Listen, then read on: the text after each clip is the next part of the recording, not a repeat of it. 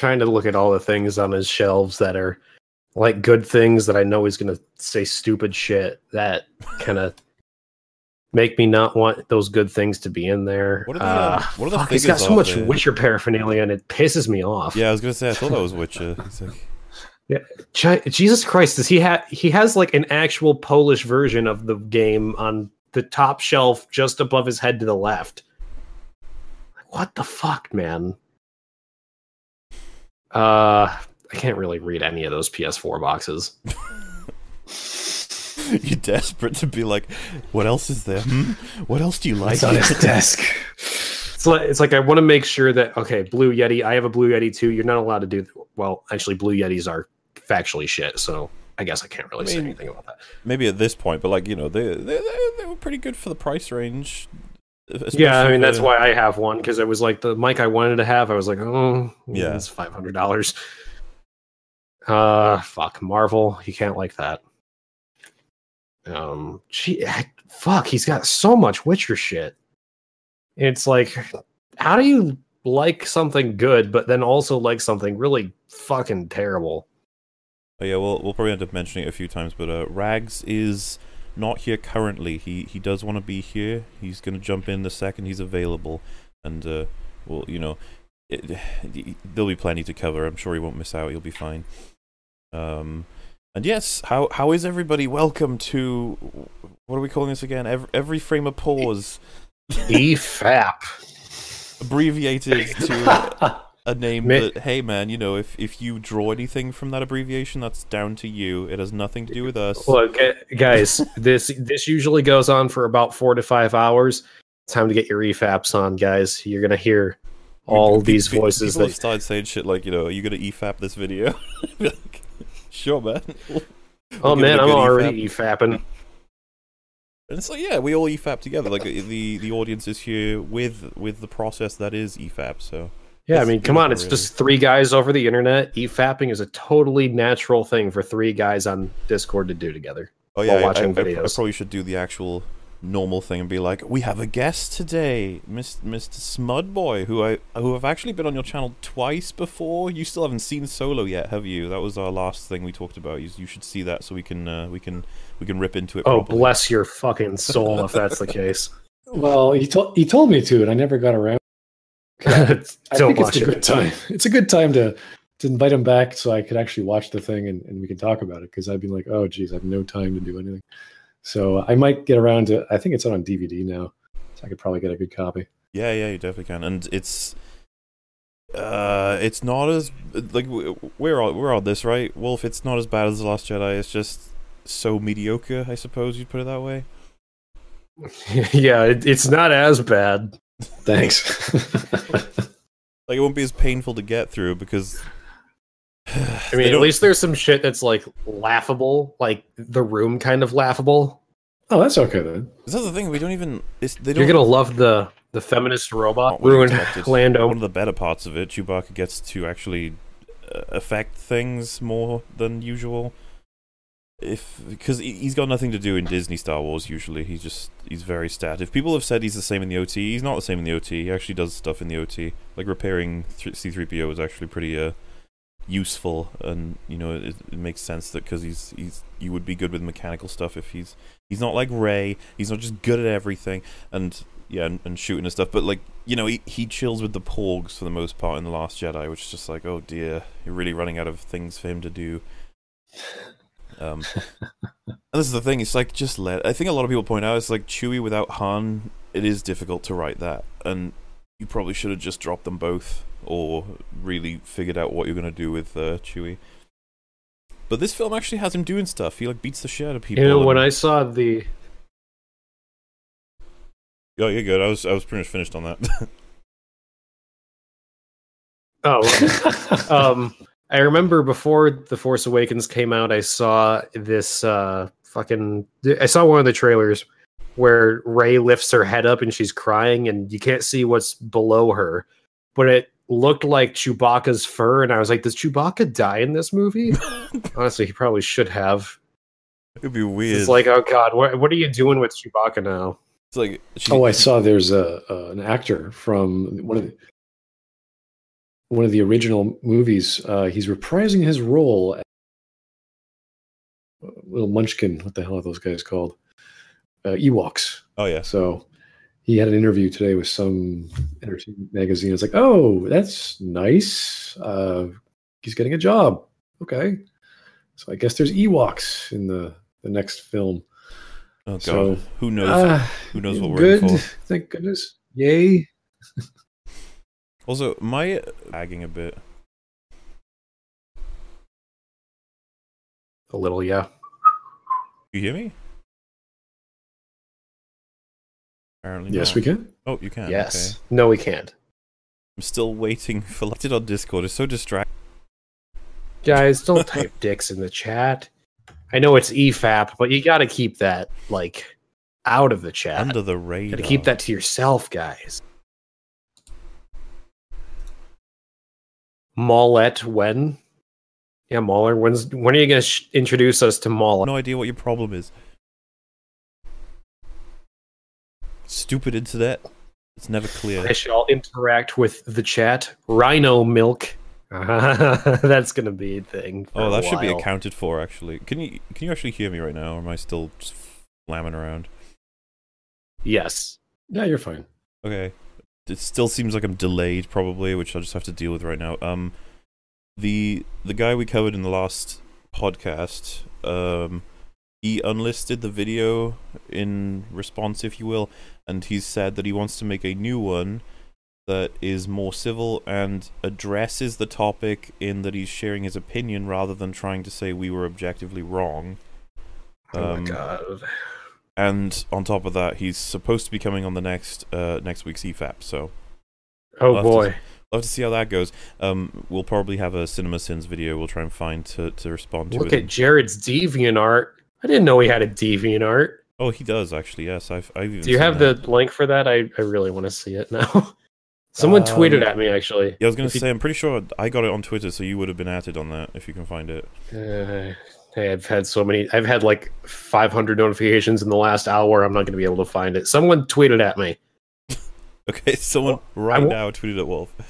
I want to see what art, because I've already seen his Rags art, which is beautiful. So I really want to see what other masterpieces Jared Genesis has made. And oh my god, people keep doing the rhino and the milk emojis in the chat. Wait, someone said, Mauler, can you watch Mauler versus the Critics Subjectivity War? Is that the one that Lil Potato made? Because I have seen that, and it's very funny. There's a lot of work that went into it, to be honest, in terms of image masking, or at least putting things on top of stuff, and he did share it to the Discord, so it was good stuff. And yeah, hopefully Rags will be here soon, but until he is, we could always respond to the first video. I was gonna say, I did say that we would do it last podcast, and I forgot, but there were the reason a lot of people were like, why did you we said something along the lines of like being called white supremacist by in relation to the Black Panther video, when he doesn't say anything like that. And I was like, no, what I was talking about was there were comments that said it, and we were hoping, and we said this at the beginning, we were hoping that he didn't imply that at all about my video or yours or anyone else's, and he doesn't, in fairness, which is something that we appreciate. He didn't actually go the route of saying that we were racist, and that's why we didn't like Black Panther. He literally just stuck to the inconsistent arguments. So there was a comment that did say that, and if once Rags is here, we can just read it out with him, because obviously he was there for all the things. So until then, we can check out this first video if you're both on board with that. Are you? Well, let's do it. I am definitely delayed, considering how long that took you guys to respond. Oh god! What I usually, you're not missing much. The chat's just filled with rhinos and milk. So rhinos and milk. Well, I'm not. 100%, what was that? I'm not 100% sure that we're actually like fucking functional right now. I don't know if I should just go and restart my internet fully instead of waiting until I fucking disconnect to do it. Duh. So awkward, because I usually connect with, I've got Wi-Fi and then Ethernet, and if either one of them doesn't work, I use the other. But right now Wi-Fi is just apparently not even responding to existence, and Ethernet is all flaky. So that's where I'm at, and I would fix this problem if I. That's fun. It wasn't a problem before I hit start streaming. Everything was fine up until then. It's just like, thanks. And now I can't. Did you run a speed test? I mean, yeah. Well, it was fine. Like, there was no reason to assume anything was going to go wrong, and it must be tied to the fact that I'm streaming. Discord still says I'm disconnected from you. Someone guys. asked, "How's the socialist Wi-Fi?" Oh yeah, we have shit Wi-Fi here.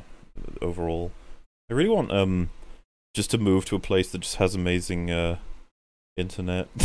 That'd be nice. If I'm gonna choose a place to move, South Korea. There you go. I'll go right there. But yeah, it's gonna be awkward to try and because I need. Yeah, if you're gonna choose a place to live for internet, don't choose Australia. So I was gonna say, like, I could just. I was like, you guys can continue while I restart my internet. And I was like, but this is my stream, so it's not gonna work out very well, is it? Maybe you can just push the stream somewhere else. I'm gonna try one quick fix. If it doesn't work, we'll just carry on. My stream might go down, but it should be back up quickly. Okay, so be right back. We shall return, chat. We'll just talk amongst ourselves then. Venezuela. Well, they see that as a complete dodged bullet. To be honest with you, they were like, "Oh, thank God that controversy came out well after that game was sort of in the past." Oh shit, that was 4 fucking years ago. God damn, almost exactly 4 years ago. On a completely unrelated topic, the FFF thing is now related to 4th of July, that Brett Kavanaugh joke about what all the Fs mean. But I was talking to the wonderful side of politics this Twitter day.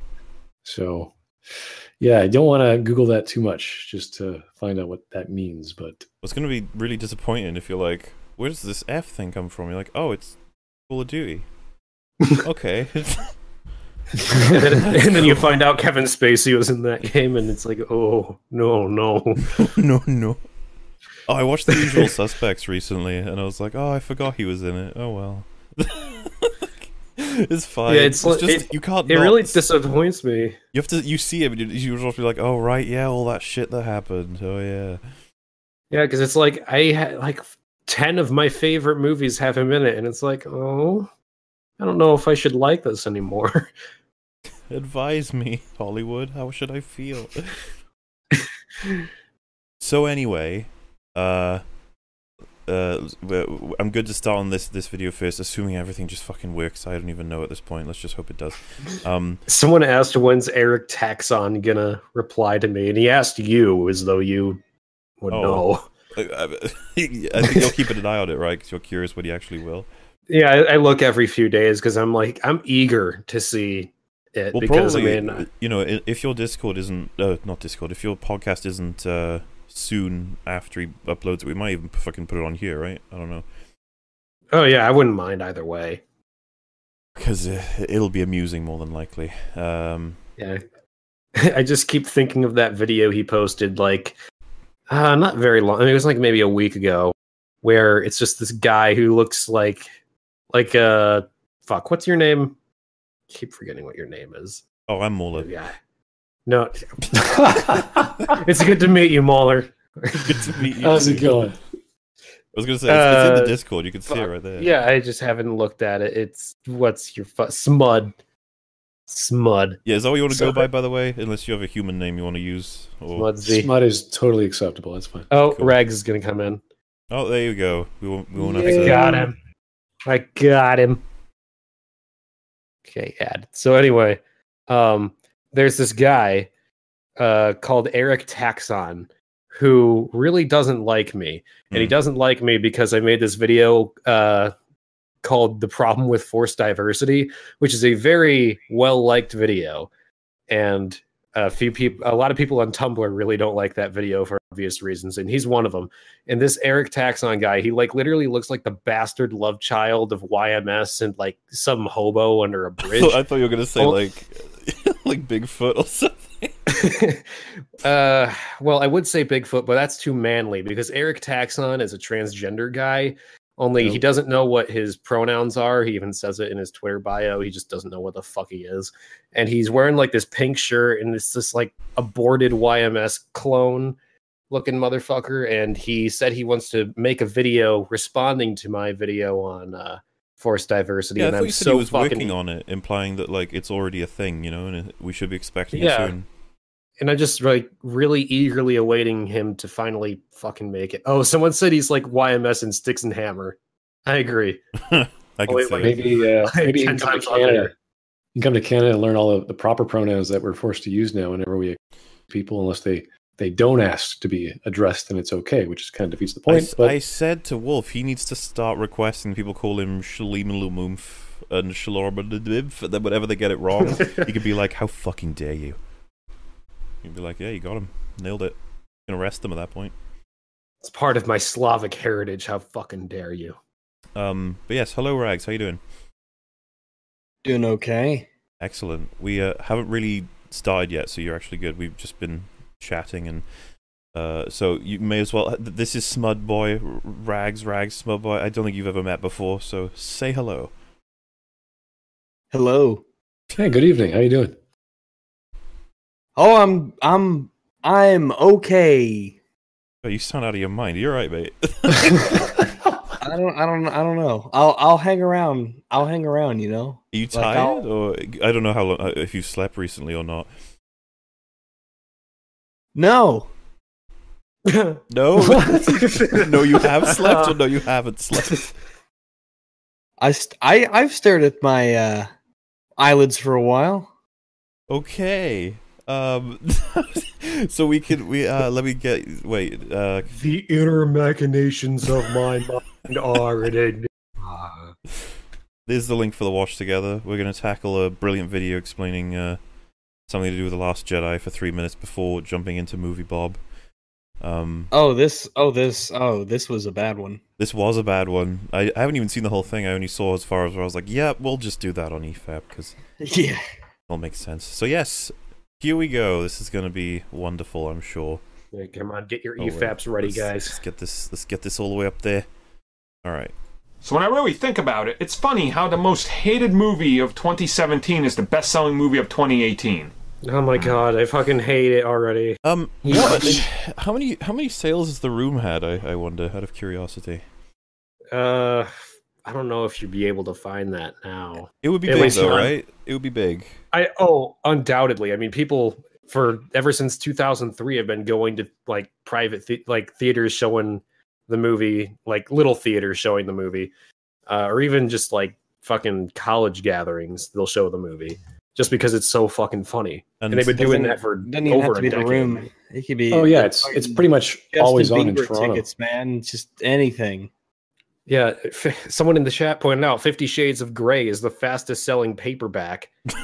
Which, oh my god, that's so fucking disappointing. I can't believe I didn't know that. Oh my god, really that's so disappointing.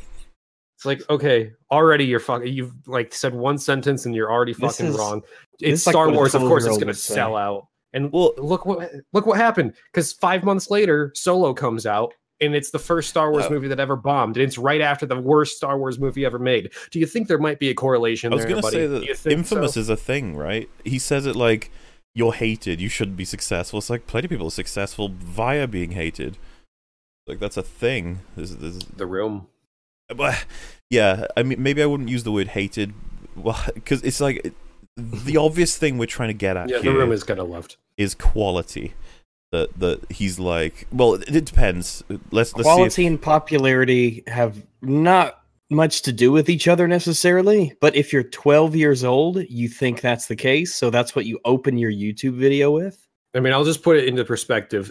One of the first reviews about The Room when it came out in 2003 described it as The Room is like being stabbed repeatedly in the head. That is an actual review of the movie. And it is not only a movie that's being shown in theaters like worldwide now because it's so funny, but Tommy Wiseau also has other acting jobs. He just came out with a 2-part movie that's actually unironically good. He's like got these parody videos of him being the Joker now, which is kind of creepy because it's actually not bad. And just because it makes money doesn't mean it's good. Look, he hasn't made that argument yet. He said it's interesting that the most hated movie is the best selling, which to me doesn't... know that's the argument he's going to make because no, of course. But I was just going to say, like, that doesn't sound like a contradiction to me anyway. You know, being the most hated thing, but also one of the best selling things. Because, for example, Mr. Plinkett would have bought the film to review it, and I don't know if you guys got the impression, if you've seen his video, that he loved it. I don't think he did. I think he rather disliked it, and he would have been one of those sales, so there you go. Yeah. That's already... I mean, I went into the movie thinking it was going to be good. I came out hating it. It's Star Wars. People went in expecting it to be good. Now people don't expect that anymore. And it's because of this fucking movie. But you know he's going to use that argument because that's what every fucking Last Jedi defender does, is they pull these really shitty arguments out of nowhere. Like, oh, it made a lot of money, so that must mean it's good. Well, let's see where he goes with it. You know, he could... the rest of this video could be that he's like, you know what, it makes sense because some things sell well when they hate it. That's probably what it is. Let's let's go forward with it. It's not going to be what it is. So you all know what I'm talking about. Star Wars The Last Jedi. If you look into your little Twitter bubbles and your little Facebook Twitter groups of 120 people who all they do is hate Star Wars, it's the worst movie of all. All right, let's go to YouTube. Oh God, here we go. Let's type in The Last Jedi. Let's see what pops up. Oh, the last there's Plinkett's review. That's at 1.7 million. We Still got less than mine. We got Veto, which is at 2.5 million. Why it's a complete cinematic failure. All right. More than mine. Cinema Sins, everything wrong with it, 3.4 million. More than mine. Definitely more than mine. Oof. Oh boy. I mean, I don't know, man. Yeah. Well, there's a lot of Facebook. What are you gonna say? Well, there's a lot of Facebook groups that I used to go on. I think in January of this year. I think I stopped in February, where they weren't hating the movie. Like there are the actual groups that he was referring to that just every day it's like, oh, this is another thing that Ryan Johnson said. And that got kind of monotonous. But there were the fan groups, which were, you get people of all different ages and different backgrounds talking about, oh, you know, if only they made Justin Bieber a Jedi in the next movie and all these other bizarre ideas. So they were just as crazy on either end. And it didn't matter whether they hated it or liked it. There was something that they wanted to celebrate. Well, yeah. So one of the first reactions I saw from positive stuff was like, oh my God, look what they've done with Force Ghosts. Now we can... it's in my original rant video because I saw the comment. I wish I'd put it on screen. But they said, now we can finally see Force Ghosts fight like Yoda versus Palpatine. Doesn't that just sound awful? Wow. Well, it's one of those, let's just say that the people who don't like this movie, let's just call them a bunch of, just trying to label them as, you know, X group. They hate them. They're just these little groups of people, and they're out there, and there's not really many of them, right? And he's trying to frame it that these people, they're a very loud minority. You know, they don't pay attention to them because there's not really that many of them. They're just in these tiny little Facebook groups of 120 or whatever. Don't listen to them. All time. I know that this is not an argument, but why is it that every single person that defends The Last Jedi looks like this? It's just like some scrawny fucking middle-aged man who has no fucking dick or respect for himself. They usually say that like people who hate The Last Jedi are usually neck-bearded, you know, basement dwellers. Like that's usually what it is. As a comment on it, and it's just... Yeah, I know at least one brown person that doesn't like the movie. That's true. We know two, don't we? We know two, yes. I always think of Fringy as green, though, so true. I don't know. He's still a person of color at that point. Yeah, he is. The only person of color left. White is all colors combined. I'm a person of colors. We need a Daniel Day-Lewis rendition of The Last Green. Last Jedi is the worst thing to ever happen to cinema. Like, The Room. No one has ever said that. Fuck off. I don't think the worst thing to happen to cinema. Like, come on. The worst thing to happen to Star Wars, yeah, but not cinema. Is that like? Is someone saying that? God, already Strawman. He's been fucking a minute. I don't know. I think arguments could be made. What for cinema? But I'm not sure what I would choose as the film that did the most it. damage to cinema. Interestingly, though, that The Last Jedi has caused such a resurgence. I'm not sure what the right word is here, but basically an idea where everybody's reevaluating critics on YouTube. Like that happened thanks to The Last Jedi more so than any other film.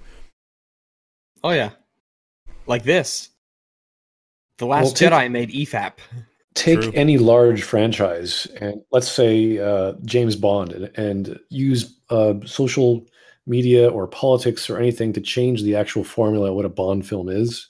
And it's going to be a big thrust of people who hate the thing now, simply because it was not what they wanted to get. So it doesn't really matter what the formula would be, whether it's a big franchise. That's where a lot of eyes are on it. And therefore, you're going to see a lot of people react to it. It's going to be newsworthy. So for a gentleman like this, if you look at, as we were talking before about the things that he likes, it's everything that's popular. And he's going to have something to say about that. So maybe he has some insight into what actually is popular and why. Who knows? He likes the fuck out of The Witcher. Yes. Oh, yeah. I was talking about that before we went live. It's like almost everything in this frame is Witcher related. And it makes me angry because it's like you're not allowed to have good things around if you're going to make shitty arguments like this. Still, yeah, I'm not sure what I would pick for film that was the worst thing to happen to cinema. It just seems so, like, hyperbolic to me. But again, worst thing to happen to Star Wars, maybe. I could definitely see arguments for that. Is like high caliber compared to The Last Jedi, okay? And of course, it's all the fault of the women in the franchise. Oh so my nobody's God, gonna fuck off. What? I've never heard this. I guess this guy's a Polygon writer, I guess, or something, because no one's ever said that. It's never been said by anybody in the history of guess maybe he was right. He is referring to a fringe group of like 3 dudes across the entire internet who said that it's the worst thing to happen to cinema and it's because of women. Is it the women on the editing staff, or was it just the women in the movie? I'm guessing it was the women in the movie. Well, I think no women are safe. Yeah, actually, it's any woman that had any hand in the production. Actually, no, yeah, any woman at all. Just unrelated to Star Wars, even those ones. Just the concept of women. Schrodinger's woman. By the movie. Nobody saw the movie, apparently. Even though Star Wars track record shows you that the middle of every trilogy is the weakest one. Well, yeah, it's because all the fucking women in it. I'm confused. That's a very poor understanding of storytelling, or just to say a trilogy in general, that the second part of anything is the worst one. We were just talking about Lord of the Rings, and I was saying how much, well, my knowledge of Lord of the Rings, obviously, but I was saying how much I liked the Two Towers. It was probably my favorite part of the whole trilogy. So to say that a movie franchise that happens to be a trilogy and the second one being the weakest, I'm kind of curious where he's going with that. I mean, Empire is universally accepted to be the best Star Wars movie. Did he say it was the weakest the middle, so. for quality, or did he imply that it's the weakest for view count? Because it did seem to be maybe that it was aimed at popularity rather than quality. But even then, it sounded like view count. I'll just run it back. I think he was saying that, but even then, I don't know that that's true. Even though Star Wars track record shows. Yeah, Star Wars track record. I don't know how that could possibly be true. I don't know that why the middle the third of every trilogy is the weakest one. The weakest in general, yeah. Weakest one? Is it? No, that's what he's saying. I guess so. Attack of the Clones and Empire Strikes Back. Well, like we can compare it. We can compare the genres to, let's say, movies or video games, and say, well, look at a popular space opera. And I know Mass Effect, and Mass Effect 2 is perhaps the most popular version out of all the 3. So I don't know what he's getting at here. People are pointing out Spider-Man 2 and The Dark Knight, and that's... Oh, yeah. Wow. Okay. Well, again, if he's just saying the amount of views it grabs is typically the second one takes a dip compared to the first, maybe. Maybe he means popularity, sales-wise, or... I don't know. Is he trying to say that that's an explanation for why it would have done worse than The Force Awakens? Because, I guess. Yeah, Aliens... Back to the Future 2, The Godfather, The Two Towers. Is very ambiguous. Yeah, I don't know. We'll see where he's going with this. Is the video pointless? Well, no, he's saying argument ad populum. Because it didn't sell the most, it's the worst. And again, we're looking at a guy who has all kinds of popular paraphernalia around him. But this is the world he's in. If he's saying Last Jedi can't be that bad considering it's the bestseller, when he's just admitted that Empire Strikes Back sold the worst out of the originals, even though it's typically looked at as the best, doesn't it mean that these things don't connect then? We'll see how his argument flows. We're not sure where he's getting at. No. Empire Strikes Back I mean, first off, The Phantom Menace is worse than Attack of the Clones already, so you're wrong on that front. Are you sure? There's a lot of discussion Second, about that. The Last Jedi is the worst. According to the worldwide box office for the original trilogy, the first made the least, but 5 and 6 are really close. So, that, but it's one thing to go with that. Came out in theaters, and it carried on selling insane numbers. And at this point, we got the September reports, and it's the top-selling Blu-ray and DVD worldwide. Okay. And the comments of his videos imply that he's not really interpreting that all good. Someone said that Black Panther outsells it in home media. So I'm not exactly certain. Is he trying to argue that the release date of Infinity War has anything to do with Blu-ray sales? Jedi? I mean, Infinity War didn't come out a couple weeks after The Last Jedi. It was like months after. Was it? Yeah, because it didn't come out long before. Because Solo came out not long afterward. Also, I've made a small fix. That was 5 months away. I've made a small fix. I'm hoping my internet is level now. For anybody, because in chat I was noticing a couple people picked up that not only is the stream a bit laggy, but that everything's out of sync in terms of I say a thing and then you guys say a thing way later and the video. Hopefully it's fixed now. So just updating. Keep going. Yeah, Infinity War came out April 27th, so the end of April. So couple weeks, December, January, February, March, April. So 4 months. It's possible, but that's a third of a year later. I'm still stuck at how meaningless this all is anyway. Best selling does not mean that it was not bad. Well, yeah, the whole premise of the point is that if it's so bad, then how come a lot of people spent money on it? And the fact that he's already registered that Empire Strikes Back, assuming he's right, sold worse than the first or third in the original trilogy. To me, I'm just like, okay then, so we agree, this is meaningless. Yeah, and if we're talking, made more sense than this. You know, if we're talking numbers, when it comes to like Blu-ray sales of The Last Jedi are way behind The Force Awakens. As he just said, though, the second one always takes a dip, so that explains that. Get fucked, Rags. Checkmate. All right. And United States. So, does any of that hatred actually correspond to anything that people are saying? Because let's be realistically talking about this. Let's be realistically talking about this. I know. It's like every other word that comes out of his mouth, it's like, oh my god, your language is bad. I wouldn't have a problem if it's not for like, it's only 3 minutes, dude. You could have, like, you know, given another shot. Whatever, it's fine. I'm really disappointed by the fact that he's playing The Witcher 3 on a fucking PlayStation. It's okay, man. He could also have it on his PC. Maybe. Besides, but this video is basically, of course, God's real. Look at how many people go to church. Also, yeah, I just realized he may have the controller. That doesn't mean he necessarily plays on the console. Well, there's still hope. Still some hope. Hates this franchise. All right, and I hope. Then why is it making so much money? Hates the franchise, and why is it making money? Why is that hard to believe? Like, what's hard to register about that? Bieber, One Direction. I mean, it's like, I swear, this is a 12-year-old. Oh yeah, well, if it's so bad, then how come it's making lots of money? Well, he definitely talks like a 12-year-old. Well, yeah. I'm just stuck at the point where it's just like, yeah, as you guys just said, Transformers. How'd you explain that? If Transformers was so bad, then why is it selling so well? Explain that. Just lame. Make a better argument. Why are people buying this movie if they hated it so much? A lot of people aren't. You know, a lot of people aren't.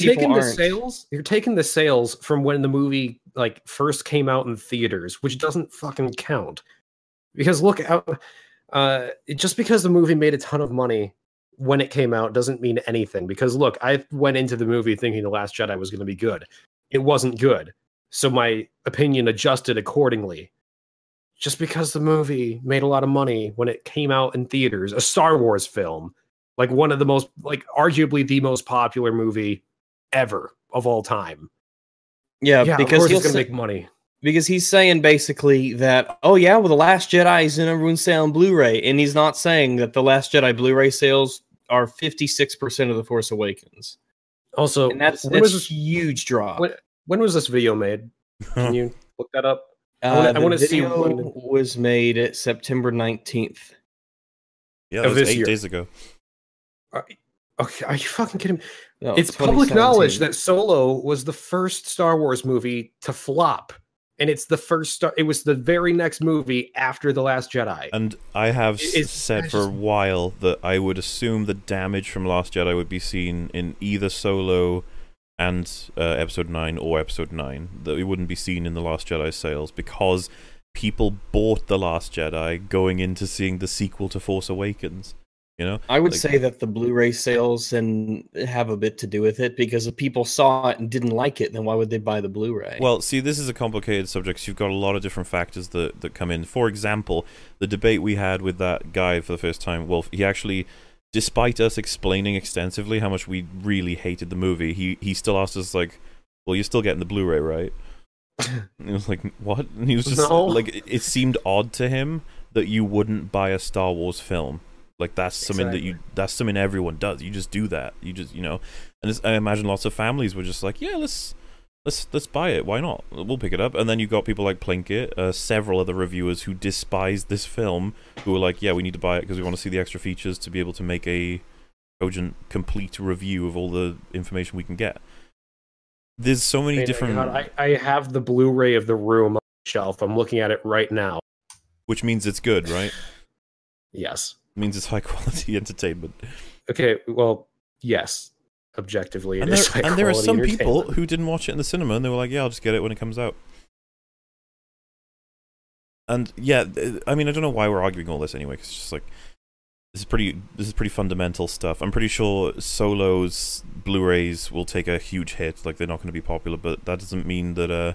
I wouldn't even say that's evidence of Solo being bad, because I think Solo's better than The Last Jedi. So yeah, I'm curious. I think the best way to find out is what's not maybe sales numbers, but the percentages of, you know, sales in relation to Blu-ray, you know, like box office to Blu-ray as a comparison, not, you know, just raw numbers. Is what percentage of, you know, people who saw Solo got the Blu-ray compared to what percentage of people saw The Last Jedi and then got a Blu-ray. Oh dear. Well, I mean, there's not much left, so. Pacing so far ahead of so many other movies that apparently people love. I'm just asking a question, They're not, right? You're begging the question. And then I know people are going to bring up, but it killed the brand, it damaged the franchise. Look at what Solo did for numbers. I mean, look at its merchandise. World-class bullshitters have gone through that extensively. Oh shit, it's bad. Massive damage to the sales of merch, I guess you'd say, overall. As for the Blu-ray sales, like I said, there's lots of ways to explain that, but I suppose this fundamental question is, how do you know it's done damage then? I'd be like, I guess I would go with the merch argument, but overall, I'm already aware, because of the amount of the insane portion of comments I've had on my videos of people basically saying Star Wars is out, Star Wars is done, they're never gonna, you know, give Disney another dime. People will refuse to watch MCU movies because of what they've done to Star Wars. It's like this didn't happen before as extreme. Let's put it that way. It's like, what would you buy when you think about The Last Jedi? What would you buy a toy of? You know, who in that movie makes you want to go, man, I want a toy of that person to put on my, you know, in my collection. I really want this character. I mean, granted, that character won't be the same character in the next film, probably. Well, but what about The Last Jedi makes you go, man, I really want a toy of this character? Well, Bob Iger just released I'm sorry. Bob Iger released a comment 2 days ago about the slowdown that they're doing now with the franchise. So whether that means that they're paying attention, saying, hey, we realize biggest flop did not make any money, and a lot of money we did not is not going to be made on DVD, or they're hoping that Kennedy believes that they're hoping that they're going to make money on the DVD. That's a very hopeful to say it. Well, the interesting comparison is like, oh, are they slowing down the MCU too? It's like, no. MCU is like 3 movies a year. Like the sun or some shit. This is the thing. Well, it's had a real impact how bad The Last Jedi is. And that was the other thing, just one last argument on top of all this, like, for why I know it's affected Star Wars. The Last Jedi has got piss poor writing. I already know that's going to have damage. Especially Luke. What happened to Luke? You've done irreparable damage to Star Wars as a fucking franchise when you destroyed Luke. Pretty simple. Yeah, I saw a video recently from Star Citizen, that game that's coming out at some point in the history of the human race, and Mark Hamill's in it, and Davos Seaworth, so that's fun. But people in the comments were like, Mark Hamill's acting more like Luke in this movie than he did, or in this game rather, than he did in The Last Jedi. And it's like, oh man. Literally, if there's a movie where he's like a member of government arguing for policy on, you know, some shit in 2023, it's like a futuristic-ish movie, then we'd just be like, man, he's close to Luke here than in The Last Jedi. Well, in Star Citizen, he plays as like an actual like starfighter pilot, or captain, or whatever he is. And it was like, oh, Mark Hamill's actually being Luke, but in a video game. Dude, I can see like directors or something being like, should we just fucking make a movie about like a space wizard? Be like, hey, Mark Hamill, come play it. Go on, we'll just give you your movie that you should have had. Oh, that'd be the best. That would be absolutely. It's called Planet Fights. Planet Fights. Moon Wars. One, Solo had 2 months of marketing. 2, it was right there next to Deadpool. You're insane. You're just making shit up. I don't think Solo had 2 months of marketing. Deadpool 2 didn't come out for another month after Solo and Infinity War. And Infinity War and Solo didn't come out until 5 months after The Last Jedi. You're just blatantly getting shit wrong. Yeah, because Solo was May 10th. Infinity War was April 27th. And Deadpool 2. I mean, I remember I watched that when I was on vacation in Colorado. He's like, okay, so I've just made the argument that Last Jedi hasn't had an effect on the marketplace like people want you to believe. And then it's like, oh shit, I've got to account for Solo. It's like, that came out at the same time as Deadpool 2 and Infinity War, and it was badly marketed and a bunch of other stuff. Like, there you go. Deadpool 2 was May 18th. Oh, okay. So Deadpool 2 was after. Okay. But the thing is, like, it's treated as though Star Wars has to, like, come out on its own because other franchises will stop it from being successful, which is ridiculous.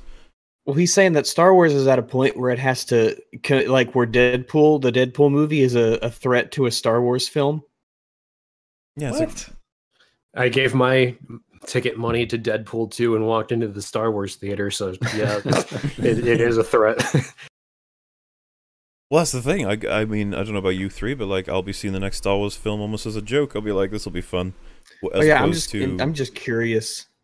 Yeah, and that was how I went into Solo. So yeah, I'm not even going to remotely take Episode 9 seriously. And like, at this point, I'd just be like, is this video trying to argue that The Last Jedi can't be as bad as people are saying because it should have a more detrimental effect on the marketplace? And in which case, I would just be like, you're done because plenty of bad things make money. And it's just like, stop trying to make up for it by being like, Solo came out at a difficult time, blah, blah, blah, blah, blah, blah, blah, blah, blah, blah. I agree that there's other elements that would have cost Solo, money-making abilities, but like, there's no way you can deny that the hatred towards The Last Jedi would have had no effect. At least one guy didn't go and see Solo because of The Last Jedi. That was a thing that happened in this world. People that wanted a Solo prequel from the beginning. I mean, I didn't think I needed it. I really loved the movie, but I didn't think I needed it before it happened. Of course you did. So sure you did. There's a few reasons to look at why Solo didn't do as good as it did. But The Last Jedi is a completely whole different story. And then let's not even bring merchandise into this. Because I've seen the reports that I can't talk about yet. And we'll just wait till the end of the year to talk about Star Wars toy sales. Because you don't need to wait till the end of the year. Bullshitters has already talked about it 100 times now. I was about to say, like, he's got some real-ass evidence. And this is the thing, Jeff is obsessed with, like, he knows his shit about toys. Like this is, it's like his forte. So I would be interested to see him and this guy discuss how the toy We don't even sales... need to talk about toy sales. We'll talk about that at the end of the year when I get my speech impediment. He just implied that he's got special information that he can't reveal. I was just like, wait, what? Like, at the end, yeah. Why? I'm curious why toy sales would get. I mean, generally you'd think that once the movie releases, that would be. Then the toys start coming out and such, but there's a pretty big gap in Star Wars right now. Very simple logic. It's like, do you want to get your Holdo and Rose Tico toys, guys? Like, no. I remember when the other day when I texted you that picture of that really stupid looking Dustin toy from Stranger Things. Oh God, and yeah. It's like, oh my God, I think people would rather buy that just because it looks so funny that. I can't even see people wanting to get Phasma toys now, because you just be like, oh, Phasma, the lame ass that just fucking fell down a hole. Yeah, remember all the cool shit she did? Like, and die? For anybody who's like, that's the same as Boba Fett, it's like, Phasma didn't do anything. Like, Boba I don't Fett even like did stuff. Like, I don't even like Boba Fett, and I'd rather have a Boba Fett toy than a Phasma toy. God, yeah. And I don't even want toys. I would take Django any day over Phasma. Well, Django! That's not a surprise, because... I'd play as Jango Fett in Star Wars Battlefront 2 rather than Phasma. Although I don't own Battlefront 2 because I don't. If it made you bulletproof, you'd pick her. Let's be honest. I'd just mod the game. If the blaster bolts would hit my armor and bounce off and hit my teammates, then yes, I would. You get booed for friendly fire, like, oh man. Boo! Phasma sucks. Pretty sure. Without telling you. That's going to be way higher than you think it is. So no, it's not. What, way higher than you think it is? That's okay, so vague. What? Yeah, I guess he's got special access to information. Well, I mean, what I think it is that they're in absolute They're just in the absolute shitter. We gotta remember this and take it to Jeff sometime just to see what he says, because I'm interested. Absolutely, because Jeff's made how many videos on this? A bunch. Even I've seen them. I mean, he's had some really super compelling evidence to prove it. Well, he goes into the stores and he goes to the Star Wars sections and they're full because no one gives a shit. It's like, yeah, I mean, and then this guy's like, I'm going to show you the evidence at the end of the year. Well, it turns out those Admiral Holdo and Rose Tico action figures are selling like hotcakes. Well, this is the interesting Rwanda. thing. It's even stuff like Millennium Falcons aren't selling as much. Like it's all going downhill, and. Well, no, I mean, apparently this guy's got additional information that he can't share yet, so we'll just have to take his word for it. You trust this guy, right, guys? No. I couldn't... No. Also, he's playing The Witcher 3 on a PS4. I already don't trust him. Well, the thing I don't trust is how those figurines are standing on top of that computer monitor. Yeah, I've been trying to figure that out for the past hole. 5 minutes now, and it's really... Because the stands are clearly like circles. They're circular.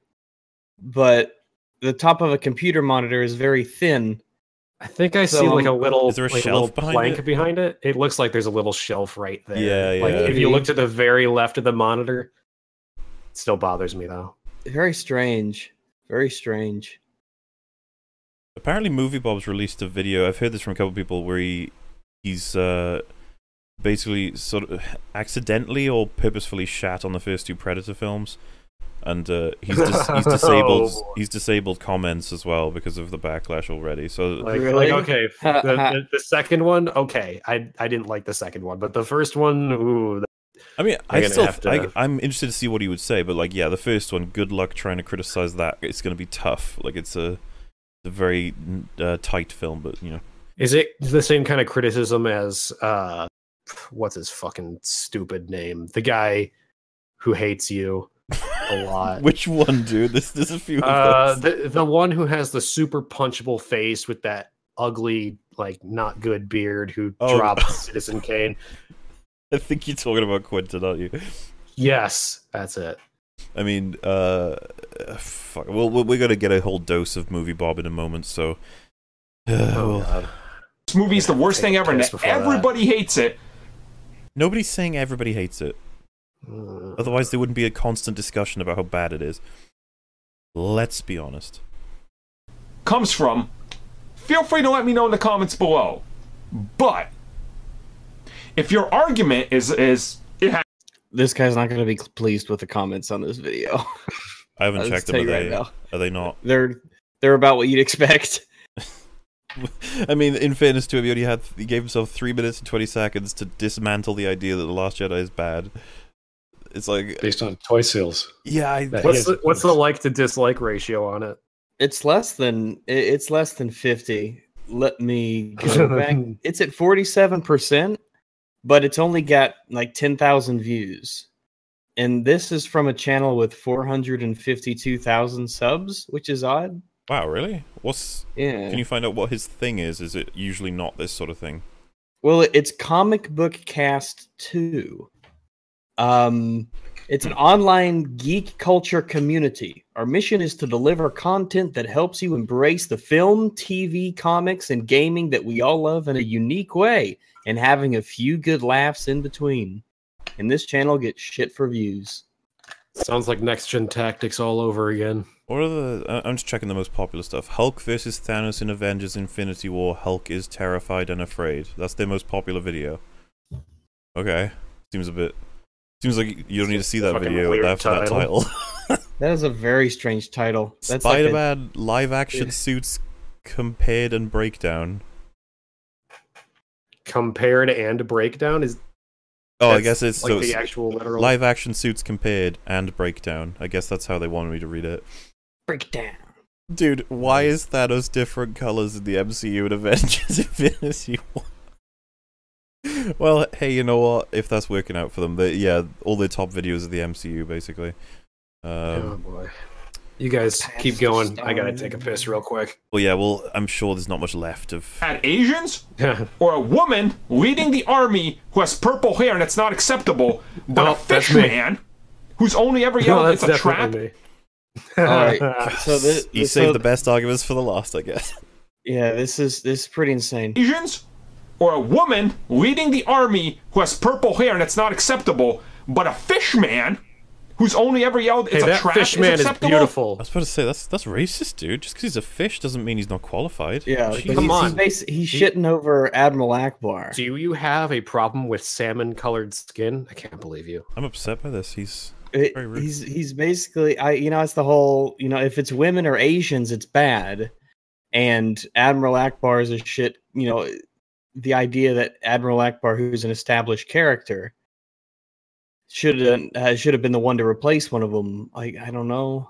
And I think the whole ball gown and purple hair thing, it's fucking very confusing to see. Yeah, like a lot of it's people the ball gown. That threw me off too. If you're gonna be a leader of wartime scenario, you don't wear a dress.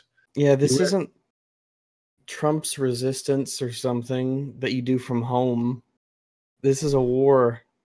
In your general, don't you have like badges or like a hat or some sort of insignia? It's just really distracting. So, and this the thing is like so that ruins the movie. It's like, no, it's just something to pick up on, isn't it? No, it's very weird and distracting.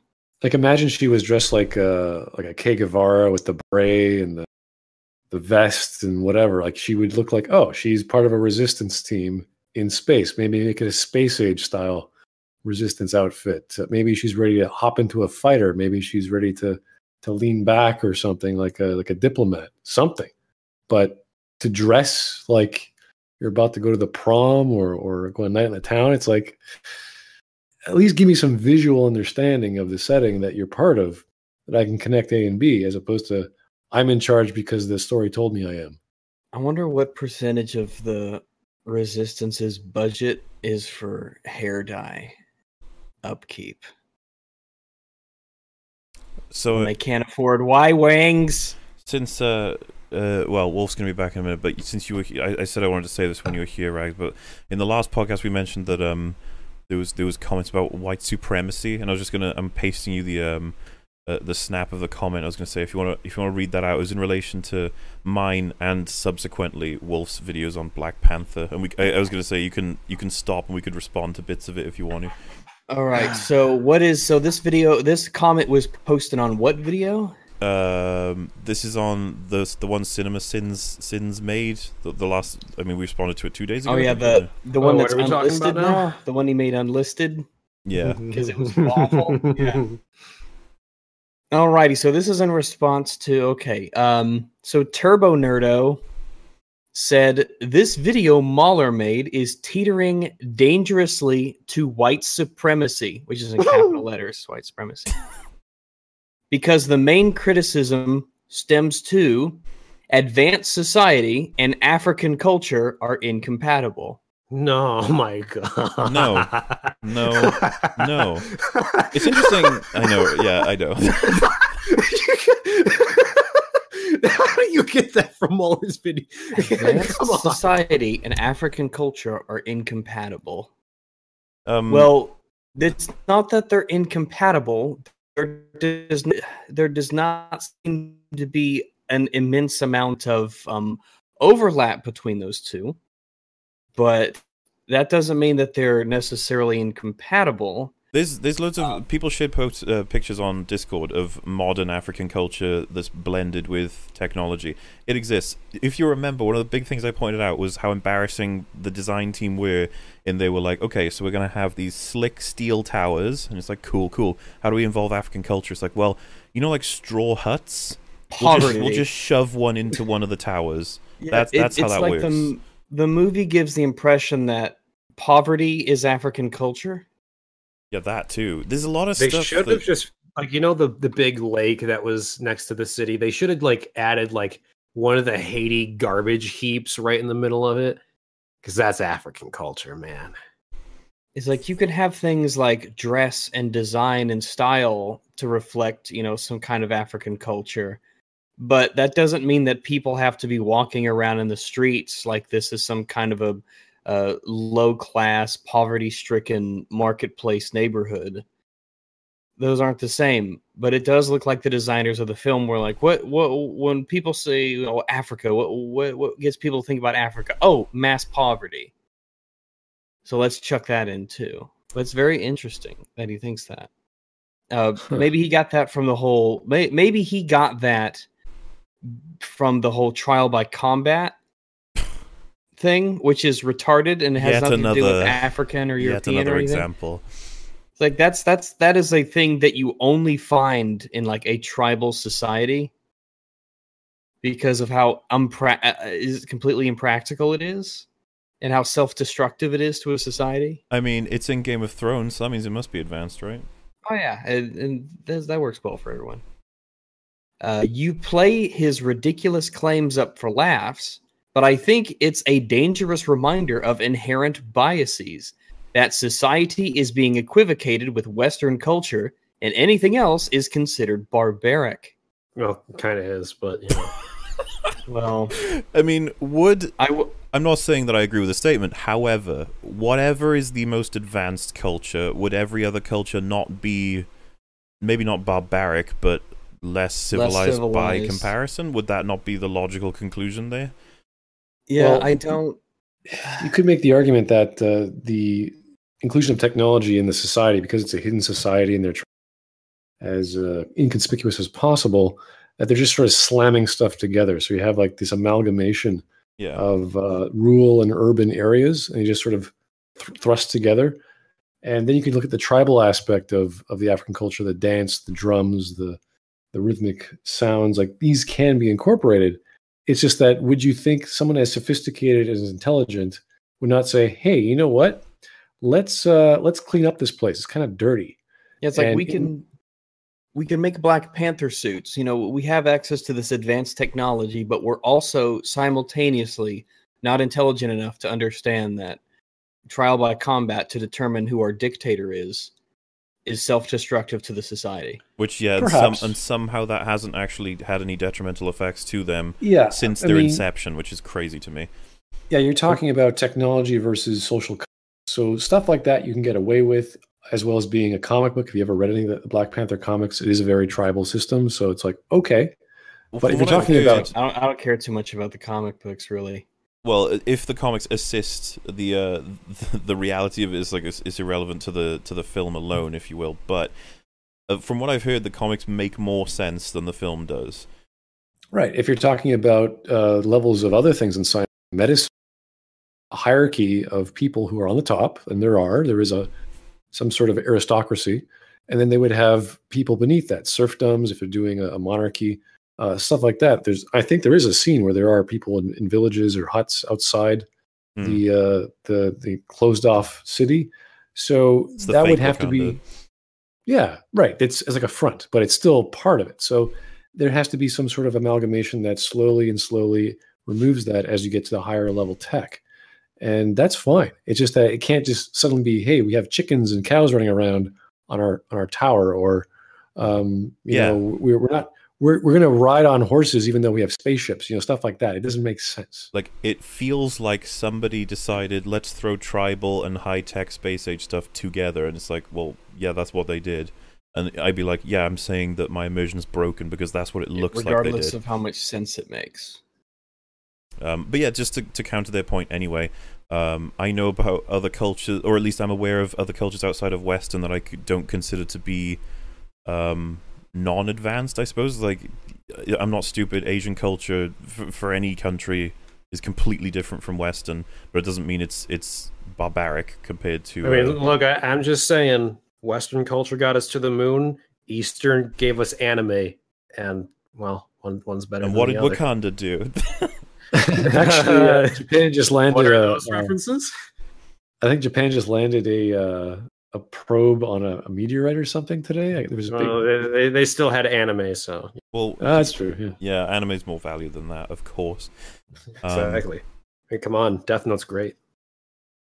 Yeah. So, yeah, he's the comment goes on. Seriously, these were the arguments being used when Britain were in the height of their colonial power. Except back then, the argument would have been correct. As if that's why I'm making this argument. I spend more time with American culture than I do with my own at this point online. Like, I just find this ridiculous. It's like, oh, come on! As if what God do I save even... the Queen. I can't take it seriously, but this person is that convinced that I'm completely brainwashed by my Britishness, and I also am dangerously close to being a white supremacist. Like, come on! I literally just criticized your stupid little film about a superhero. Like, you don't need to extrapolate this. So what you're saying is make Britain great again? Yes, and we do it by annexing Wakanda, even though it doesn't exist. All right. Which some people have trouble with, by the way. Some people do think Wakanda's real. Look, I have some German heritage in me. I think we need to make Germany great again. Let's bring it on, guys. Holocaust 2.0. Let's go. I want to take this Turbo Nerdo guy and ask him if Western civilization or the continent of Africa is more advanced, and watch his head explode. Because he won't want to admit it.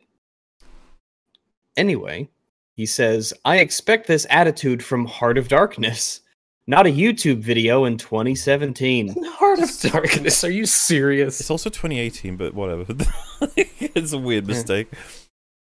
And this attitude is ironic, considering the film being criticized, one which extensively attempts to normalize and represent African culture, and by showing the inherent problems in the society, despite its African culture, highlight that these issues are utterly human. What? Didn't follow that one. Well, Heart of Darkness is a very classic story, and you read in at least high school level.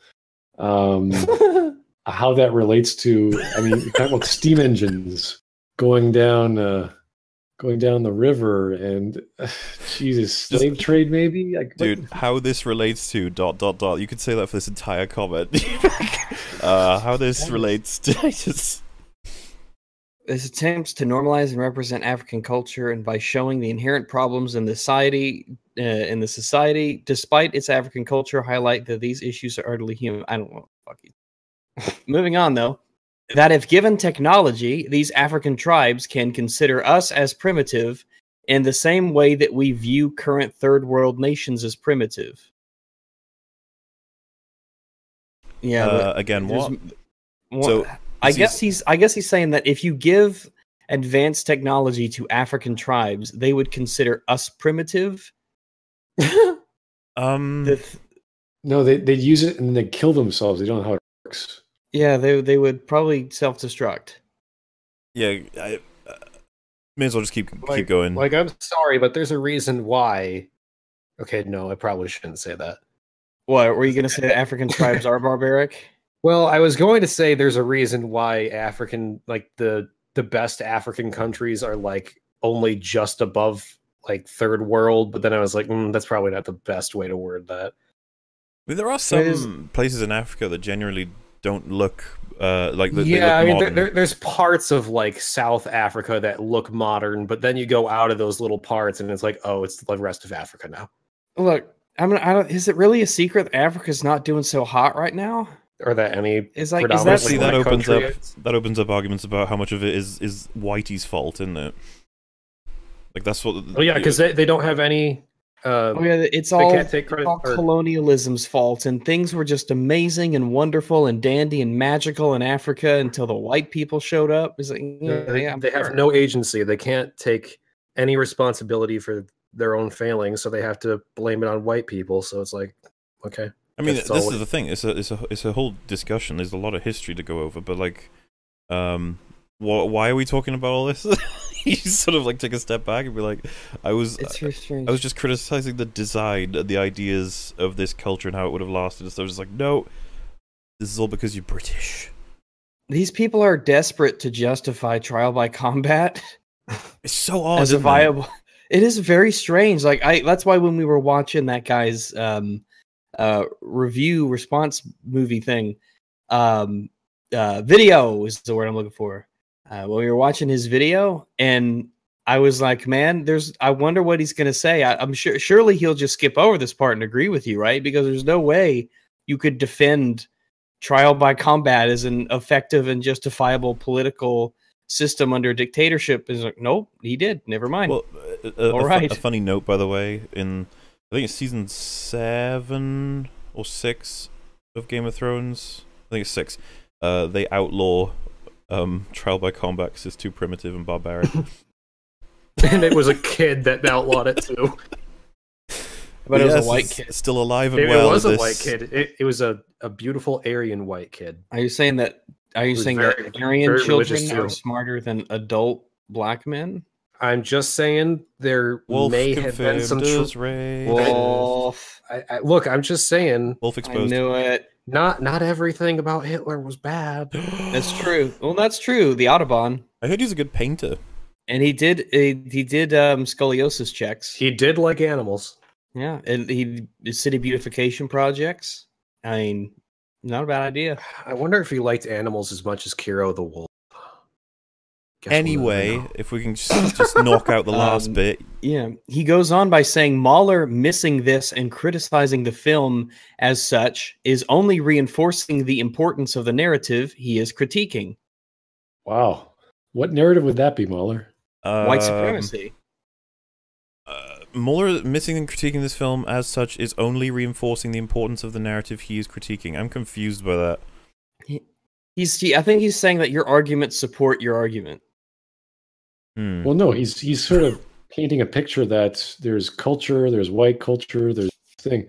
Is it really about white supremacy at this point? Because he went through African culture and then things being primitive and... Well, he's lumping all of African culture together, for starters. And I didn't say anything because, people, I don't think he was doing it in a malicious way. But there's multiple, African culture is not one thing. Reinforcing the importance of the narrative from the film, I'm assuming they're trying to say, which is that in the film, Wakanda view themselves as above other societies because they're more advanced, and that's looked at as an issue in the film, which, by the way, like, I'm happy to admit that's a thing in the film.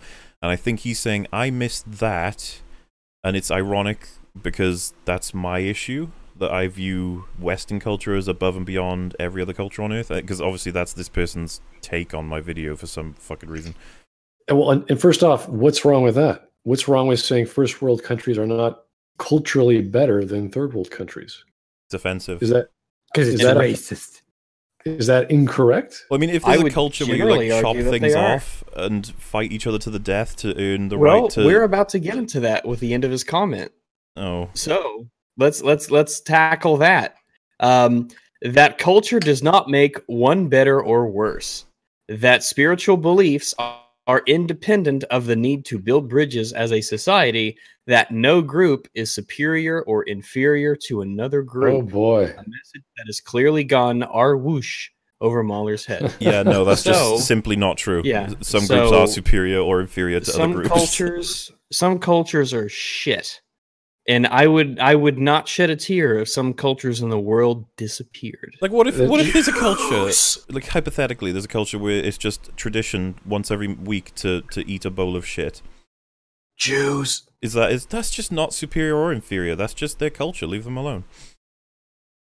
Well, there's a reason why there's a very large rate of people going and traveling to the United States every year as opposed to any other country in the world. So maybe it's because they like the taxes to be a certain rate. I don't know. Maybe they like arguing about politics every day. I don't know. But they like going there more than everyone else. I think so there has to be a reason.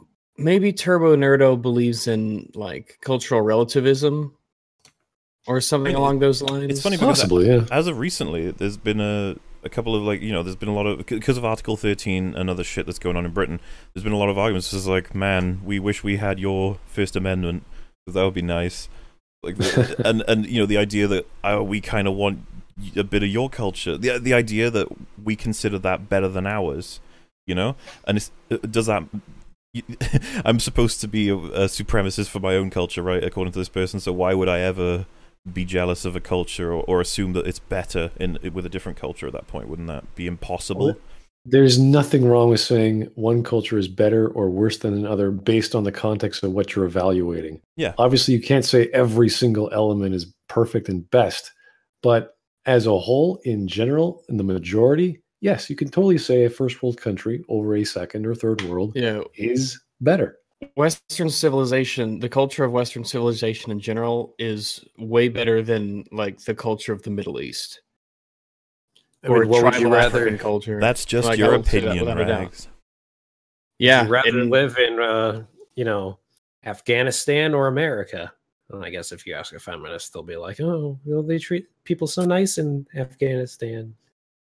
I was going to say, by the way, but yeah, that's to explain why we thought that there was a chance in the video that he was going to label me a white supremacist, because someone in the comments came to that conclusion, but apparently that was just completely irrelevant to the guy's video and my video, apparently. This is the kind of thing where it's just like they clearly had that thought well before they saw either mine or the guy ripping me apart's video, I guess. They just wanted to say that.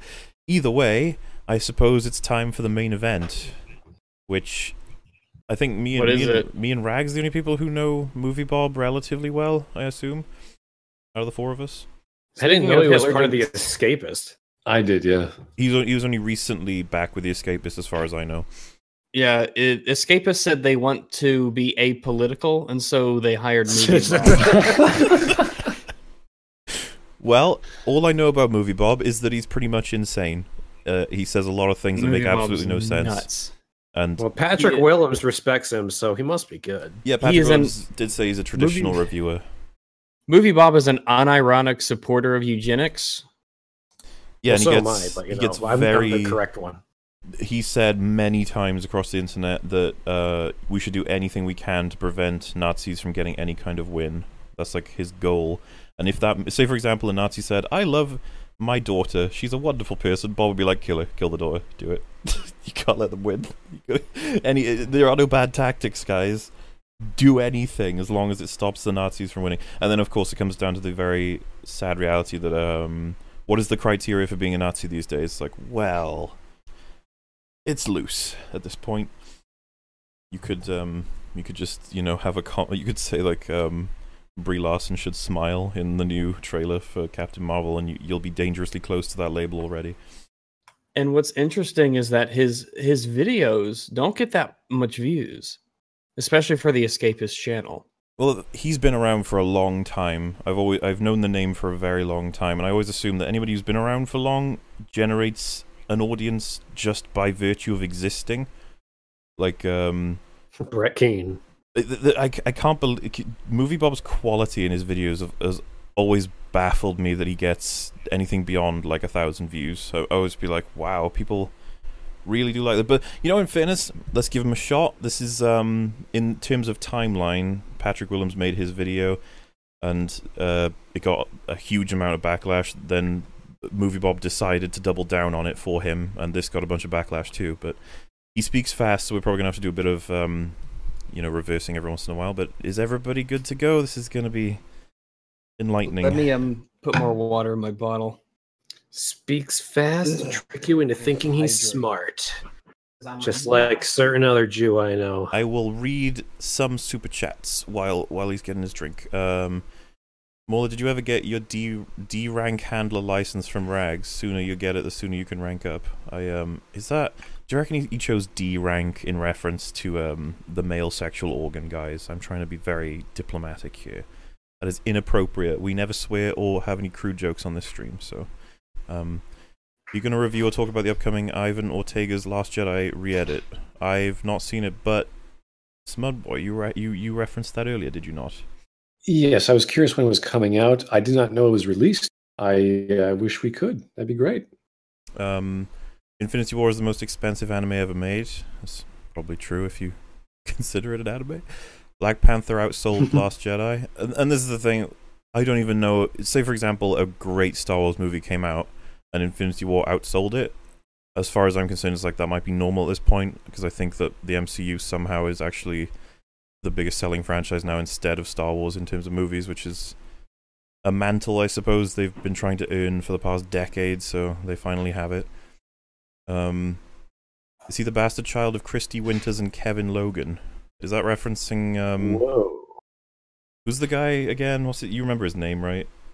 Wolf, the one who's making a video on you eventually. Eric something? Eric Taxon? Yeah, I think that's what that's referencing.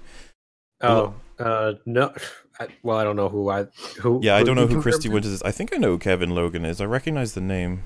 I know the name Christy Winters. I don't know what she looks like, but I mean, honestly, I think Eric Taxon is more of a botched clone of YMS. Christy Winters is a crazy feminist.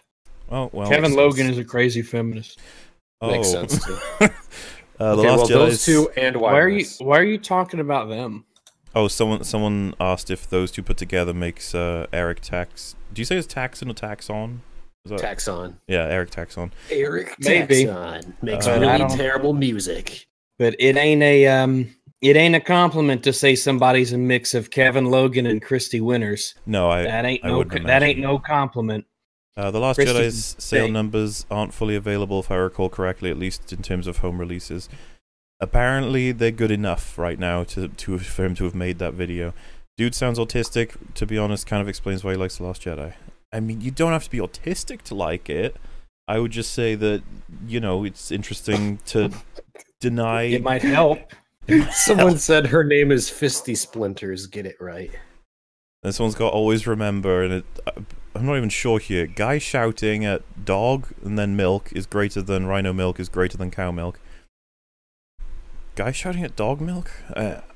I need the meme explained. Not to mention people collect movies. There's plenty. We did mention this. There's gonna be people who are buying it just because they're like, I want to have all the Star Wars movies. And it's like, did you even like the new ones? Like, no, but I want them anyway.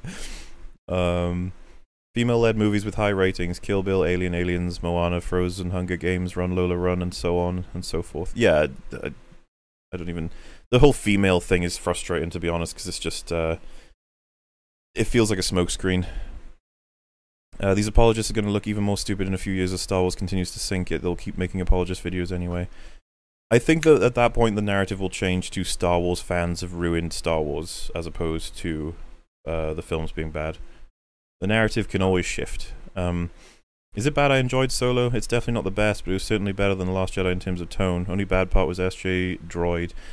Yeah, you can enjoy it. It's fine. It's just that I thought the character's plot, and there's a couple of things with lore, if you will, just the Millennium Falcon being the main one, where there's a lot of hits to take. What would you give it as a number, Wolf, if you were forced by gunpoint to give Solo a number? A number rating for how good it was? Yeah, like out of 10. 4. Yeah, I'd say I'd probably go with a 4. 4 sounds about right. Don't forget Jumanji knocked off The Last Jedi. True, Jumanji was a surprise hit from what I know, right? Like, it did really well and people didn't see it coming. It was just like... I've heard it was quite good. Yeah, apparently it was entertaining. It is actually a pretty good movie. I enjoyed it. I don't think it's amazing, but I had fun with it. It made me laugh. That's all I need. Hard to compare the earnings of old Star Wars because you have to compensate for inflation. How many screens did they play and how long they were in theaters? That's true as well.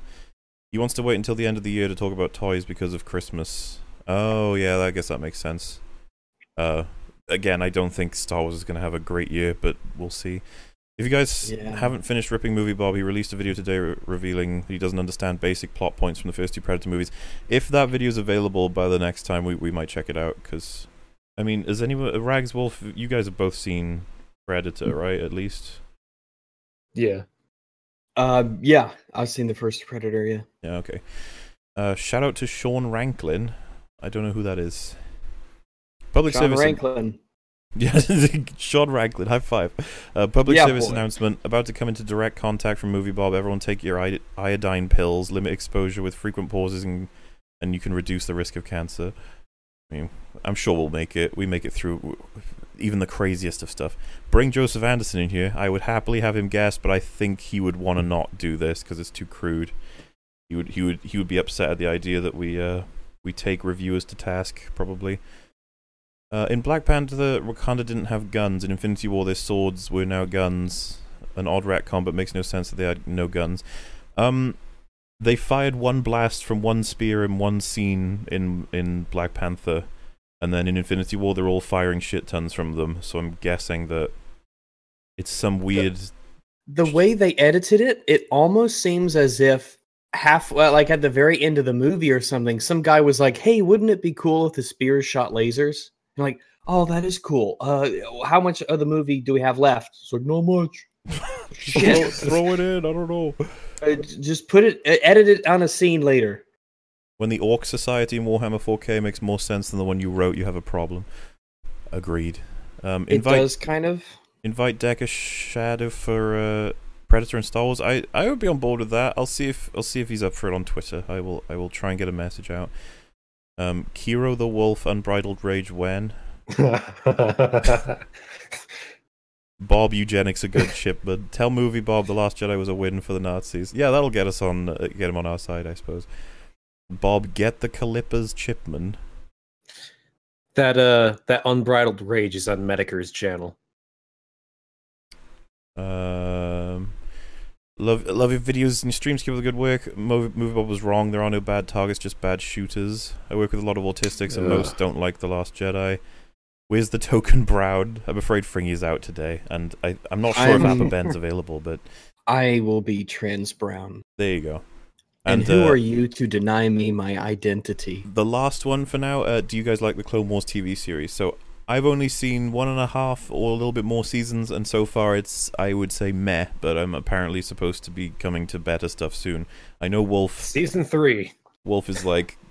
boo. Like entirely with Clone Wars. I'm not sure we Rags and Spud stand on this one though.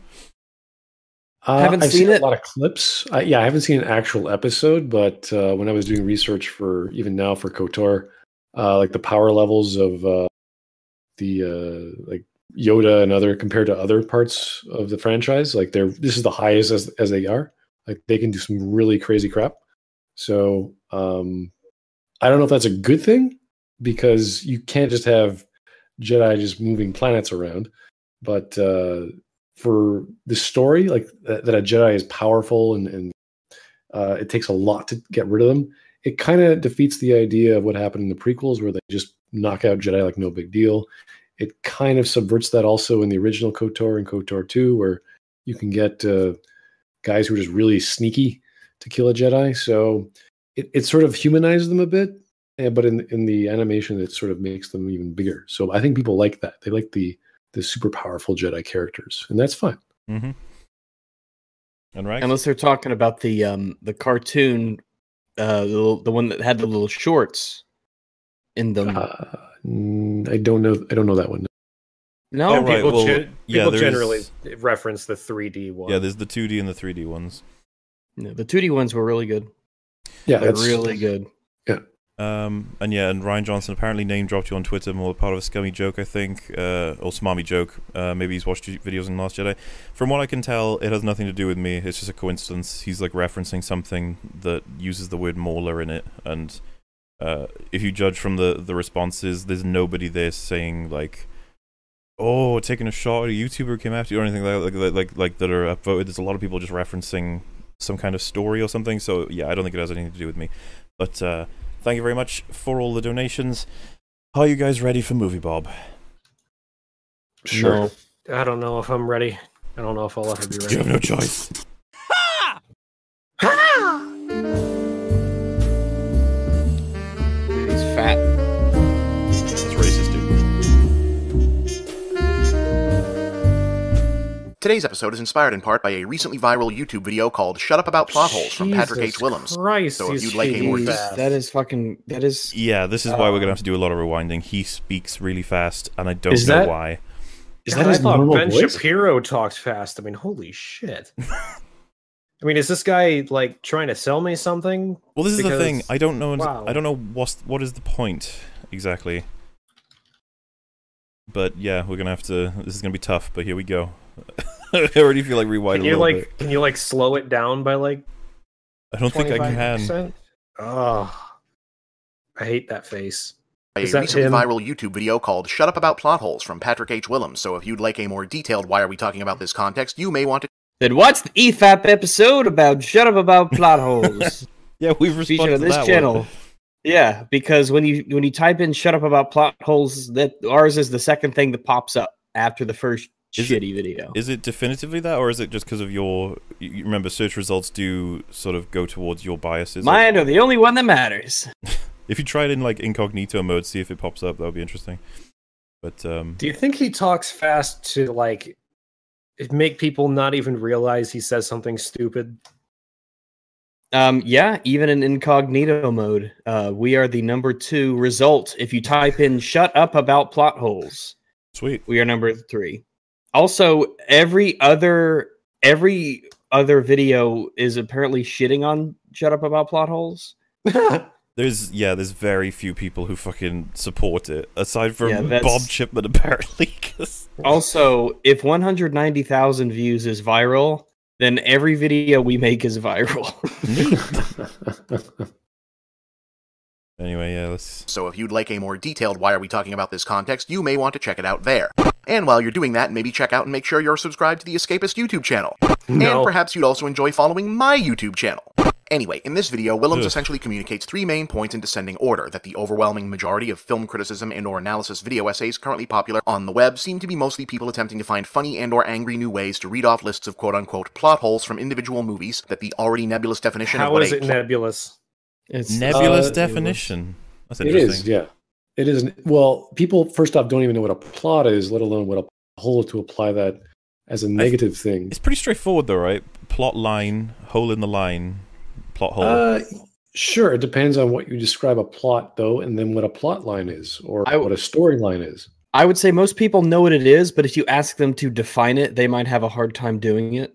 Well, that's what's nebulous, right? Because there's so many definitions, and there's the same way with any literary term, theme, and pacing, that we have a good idea, and that when you say there's a hole, we're saying, yeah, there's a gap in something, whether it's the theme or the character or the motivation or what. Yeah, it's we know something's bad. We just can't quite describe it in the way that's classically used. So I don't really get very liturgical on these sort of ideas, because you feel something's wrong. You can't quite articulate it, but you know there's something off. That's all that's really matters. I mean, like, for example, with my videos, if I notice that, Jake Skywalker is doing something and we're being told it's Luke, instead of saying it's a plot hole, I usually say it's a character inconsistency. I'll stick with that because it's much clearer. Because what you'll find, I at least find, with the people who are defending The Last Jedi and several of the films, they usually open with, people don't even know what a plot hole is. And so it's always just like, does that completely undo their complaint? The fact that they may have labeled it wrong. This is a shitty thing. It's just not the shitty thing you thought it was. I mean, not even everything that... I mean, me and Muller, in our videos of The Last Jedi, not everything we talked about was necessarily a plot hole so much as it was something stupid or inconsistent. Exactly, yeah. But that's what he boils it down to, is a plot hole, because Bob is not a smart person. On a pair of observations I find it very difficult to disagree with, and that both of those adjacent facts have had an overall negative effect on how we as a culture watch films and absorb and retain audiovisual entertainment. I don't agree. I feel like the vast majority of audiences are enjoying films just as they always have. We as a culture do this. We as a culture don't do that. Big, broad generalizations are just not a good argument to make. I mean, if anything, me being more analytical about movies made me appreciate the good movies a lot more. Yeah, I was about to say that it'd probably be better if people did care more, because then people would have to write better stories. This is the big problem that I've noticed with MovieBob specifically, is that he will pretend like he's listening to the opposition and arguing against them, but obviously the easy way I could say this is straw man, but I genuinely don't even think that he has any semblance of thinking it's a straw man. Like, he actually is convinced that everybody thinks everyone on the opposite side is the way that he's portraying them in his videos, and it's like, you just don't listen to these people at all. You have no idea what they're actually saying. You're just like, yep, everybody now watches films just to point out plot holes, and this is because of... I mean, I'm not saying he said this, but like, a lot of people are like, this is because of CinemaSins, this is because of whoever else. And I'm just like, I still have yet to find someone who says that CinemaSins is a great standard for film criticism. Like, have you found anyone say that?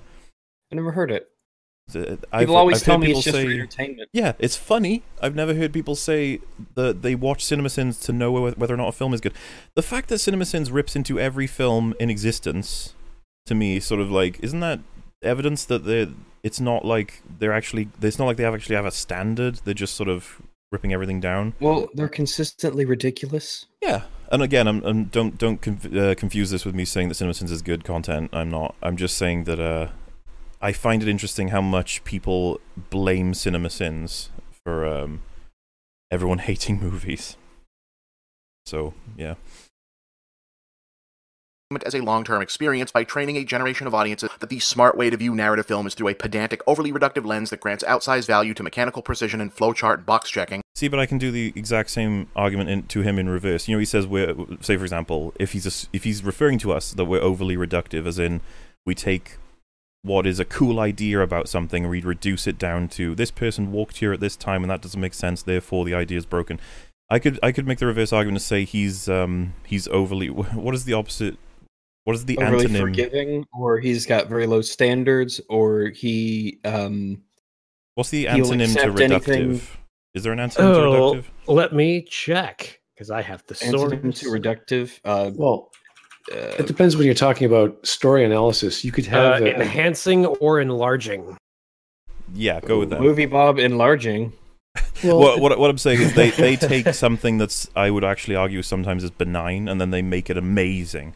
And they just talk about how it's amazing. Like, like Just Right takes the Holdo thing and then turns it into this incredible act of storytelling when it doesn't even make sense at the core.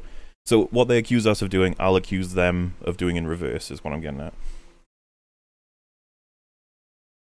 And yeah, pretty much, yeah.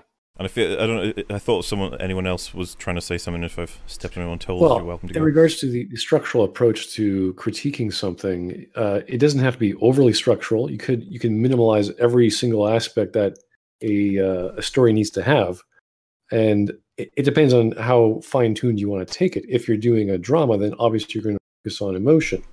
If you're doing a space opera, then you have to focus on sensationalism and melodrama and the elements that make that franchise or that subgenre work. So, yeah, if you don't have lightsaber battles in a Star Wars movie, it's probably not going to be one of those boxes you have to check.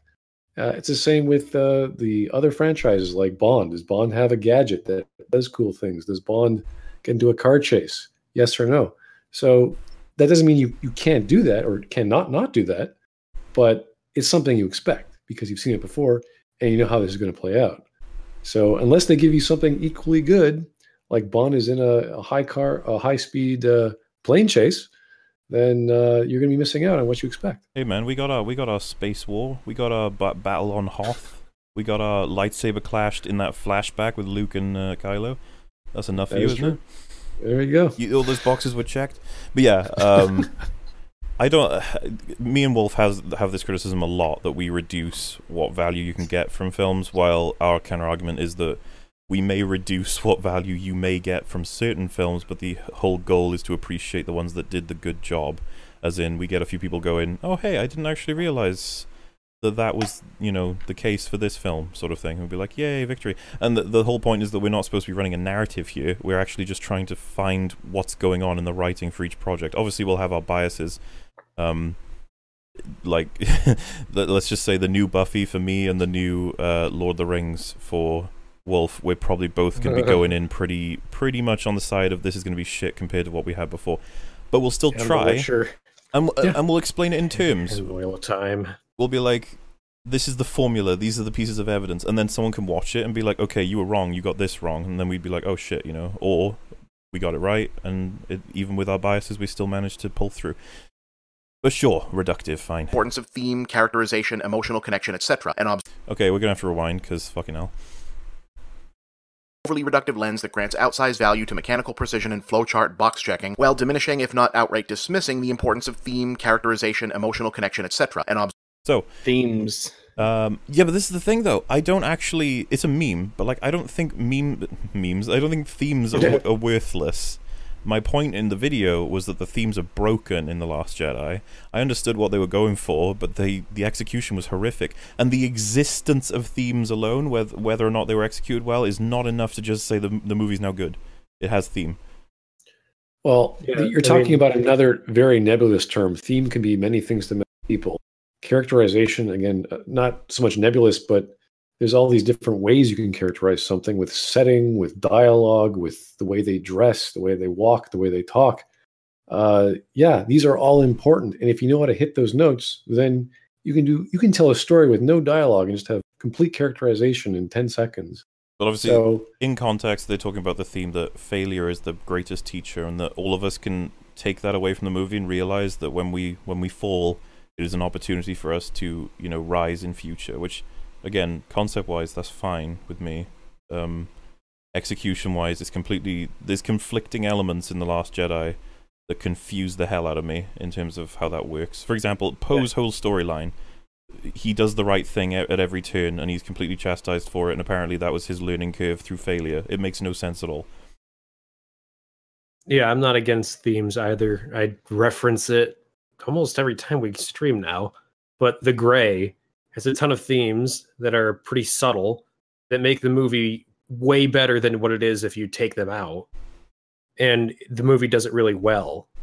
Unlike The Last Jedi, where it gives you all these themes and then gives you just such a horribly contradictory, broken movie that doesn't make any level of logical sense, so that the themes just don't work. Yeah, themes very inconsistent.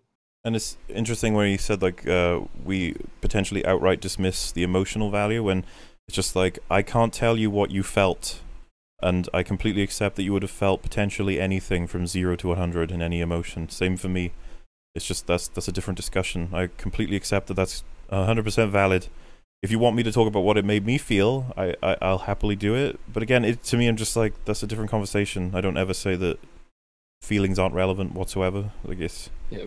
But what we can, that's the thing when you talk about emotions versus things like plot and structure and characters and things. It's really hard to argue with somebody about emotions, but what you can do is you can say, all right, A happens, B happens, C happens. And we've established that there are these rules, and there are things within the film that go against these established rules, and we can point them out. Yeah, and in most circumstances, you can agree with people on what those things are. And you can form arguments, and you can discuss and analyze those things.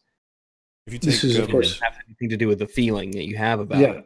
Well, actually, I think you can analyze the feelings or the pathos of a story just as well as you can any other. Well, I would say I don't know. I think that when you look at a more objective criteria, like a plot hole compared to how you felt about, the emotional rise you get out of a scene, then that's far more, I think, worthy of a discussion. Well, to give an example, maybe if this helps clear it up, like Canto Bight, if someone describes it as boring, like definitively, they say like this is a boring sequence, my brain immediately says like, well, I found it boring, but boring's like to be bored is something that people feel, therefore you can't know. Like there's plenty of people out there who would have been excited, there's plenty of people out there who would have been scared by Canto Bight, who knows. It's really difficult. You can then use objective measurements to try and explain why you felt boredom, as opposed to why everyone will feel boredom. Is kind of the line I suppose we're trying to draw here. Yeah, we're not looking at the reaction that you personally get. Like you could like something, I could say, yeah, this is a very dramatic scene for you, or I could say it's a very dramatic scene for me. You're like, yeah, it was kind of dramatic. That's not the pathos I'm looking at. I'm looking at the elements within the scene that we can all just step back and remove ourselves from and say, okay, we know why this character is acting the way they do. We know the reason why they are feeling or they are trying to do something. That is where we can derive our own reaction from. We're not measuring our reaction. We're looking at the characters doing their thing. So like, the reveal for, Vader being Luke's father, you'd be like, that's easily a scene of shock, and you can describe that through what happens, maybe the music cues, the acting. You can use the extra media on top of that. Yeah, but you like that whole scene by itself, to know that someone is your dad. Like that, just the idea of that, and then see how it looks in Luke's face. Yeah, your reaction to that will be, holy crap. But you can understand what's going through his mind right there just by looking at it. You don't have to contemplate exactly what's going through his mind. You have to invent it. You can see it, and it's very clear. Oh, yeah. So those elements are completely objective. We don't have to say, well, I was feeling way more sad than you were. That's why I think it's the best scene ever. No. That's not what we're getting at. We're getting at the mechanical components of the composition of a scene, which have the ethos, logos, and pathos within them, and how they work to you believing in that scene and what the scene is actually showing you, not your emotional reaction to, oh, this is extremely scientifically accurate, or this is way more dramatic than before, or whatever. No. It's just the actual elements we're looking at. I agree. Because I think what he's doing here is trying to imply that you cannot argue those things mechanically, and yeah, that's very strange to me for me to hear. Observation I also find it very difficult to disagree with because I can't find any reason to. Yeah, another recent essay released a week prior by Lindsay Ellis, a negative but thoughtful review of the live-action remake of Beauty and the Beast. Do you hear that? Negative but thoughtful. I'm sure that me and Wolf could never fall into that category. Negative, thoughtful. No negativity. These are gentlemen. Negative but thoughtful. Also, question: does anybody negative critique is by default not thoughtful? Have you noticed he's been putting up the title and then the YouTube link as if anyone's going to type out that YouTube link as opposed to just the title? Like, maybe it's got a hyperlink or something. If it was in the description, that would make sense. Well, you can't have annotations now. I don't think there's any way to actually do that other than the little things that pop up in the top right. But I don't think you can have. Can you have like that many in that amount of time? I don't know. And can you imagine like how shitty it must feel to get a shout out from MovieBob? Hey man, Patrick Willems must have felt great because he shouted right back out, I guess. Express some of the same sentiment amidst additional context that popular culture's current plot hole fixation has reached the point of making films themselves worse by encouraging filmmakers to craft narratives more concerned with responding to or heading off criticism by mechanics of... But that's not true. The idea that we've gotten so obsessed with mechanical consistency that films are now bad because they're trying to be mechanically consistent, that's not a reality we're in. Yeah, I don't know where he's pulling that from. I'm interested to... I don't know. It's like he's reducing every piece of criticism and he's just putting it into this one box. And it's hard enough to understand what this fucker's saying because he's saying it so fast. We did it last podcast. I seriously have to go back. This year's been pretty bad for logically consistent storytelling. Like, this year's been awful. So the idea that it's creeping up now and costing movies their quality is ridiculous. And yeah, that's the false dichotomy that Just Right brought to us, which was if you should be focusing on the emotional resonance rather than logical consistency, ignoring the fact that many people get emotional resonance from logical consistency. But yes, we same can sentiment. Yeah, we'll see. Additional context that popular culture's current plot hole fixation has reached the point of making films themselves worse by encouraging filmmakers to craft narratives more concerned with responding to or heading off criticism by mechanics-obsessed, trope-fixated YouTube critics rather than... See, I don't buy the idea that if audiences want coherent plots and storylines and, you know, the logical progression of things in a film, I don't think that makes films worse. If anything, it exposes bad writing. I don't buy that. I don't buy that if audiences have higher standards for films, then films get worse. Yeah, I know it's again not understanding what plot is. I wish I knew he defined his terms of what a plot is and what a plot hole is. Then we can say, okay, now we know what the audience is learning about, because there's all these crazy critics that are looking at plot holes and making it a big deal. That suddenly the scriptwriter is now going to say, oh, I better start making my science fiction story be logically consistent and have all this lore that matches up in the next story. That's a good thing. It is always going to be a good thing. And to neglect that is to neglect an entire component of the human experience, especially in oral or written tradition. You don't want to just start telling a mystery story or even a child's story, a horror story to scare them to going to sleep. You don't want to start screwing up how the magic monster doesn't work anymore. It's like, wait a second, that's you at night at 6 o'clock. You said 5 o'clock. Like, you want to know what the hell you're talking about. You have to keep these memories alive. You can't just start making crap up. And when we go case by case for these things, because they always just blanket it, they're like, oh my god, you're obsessed with all this logical stuff, when let's be honest, if you fixed it all, it would just be like the film would be ruined. And I'm always just like, case by case, you make all these small tweaks. Like when someone literally just makes the mistake of reading something out wrong in the film, or they say 13 when later they say 21 as a recognition of how many things there are in a thing that matters. You should be like, literally just tweak that back to the correct number, or don't have that reference there, or do this there. Like tiny things, and then people are just like, no, you've ruined the whole film. And how strange is it that for two things? One, it's almost as if he's saying, he talks so fucking fast, I didn't quite catch it, but I'll rewind it in a second. But I think he refers to YouTube critics as like a derogatory term, which is ironic considering MovieBob is a YouTube critic. Yeah, but he focuses on the right stuff while we focus on the wrong stuff. Oh, okay. And it's strange that movie critics seem to be the ones who are excusing bad shit in movies the most, when you would expect them to be the ones calling it out the most. It's like they want these movies to be good, is the vibe that I get. It's like they really want these movies to be good, which is why we get shit like Rhino Milk. Yes. Filmmakers to craft narratives more concerned with responding to or heading off criticism by mechanics-obsessed, trope-fixated YouTube critics rather than delivering a satisfying and lasting experience. Oh man, that's so annoying to hear. Rather than delivering a lasting and satisfying experience, as if do I need to say false dichotomy? It's just like, that's it. There you go. I'm curious how The Last Jedi is gonna last. In terms of its timeless appeal. I don't see it. I don't see the timeless appeal in The Last Jedi.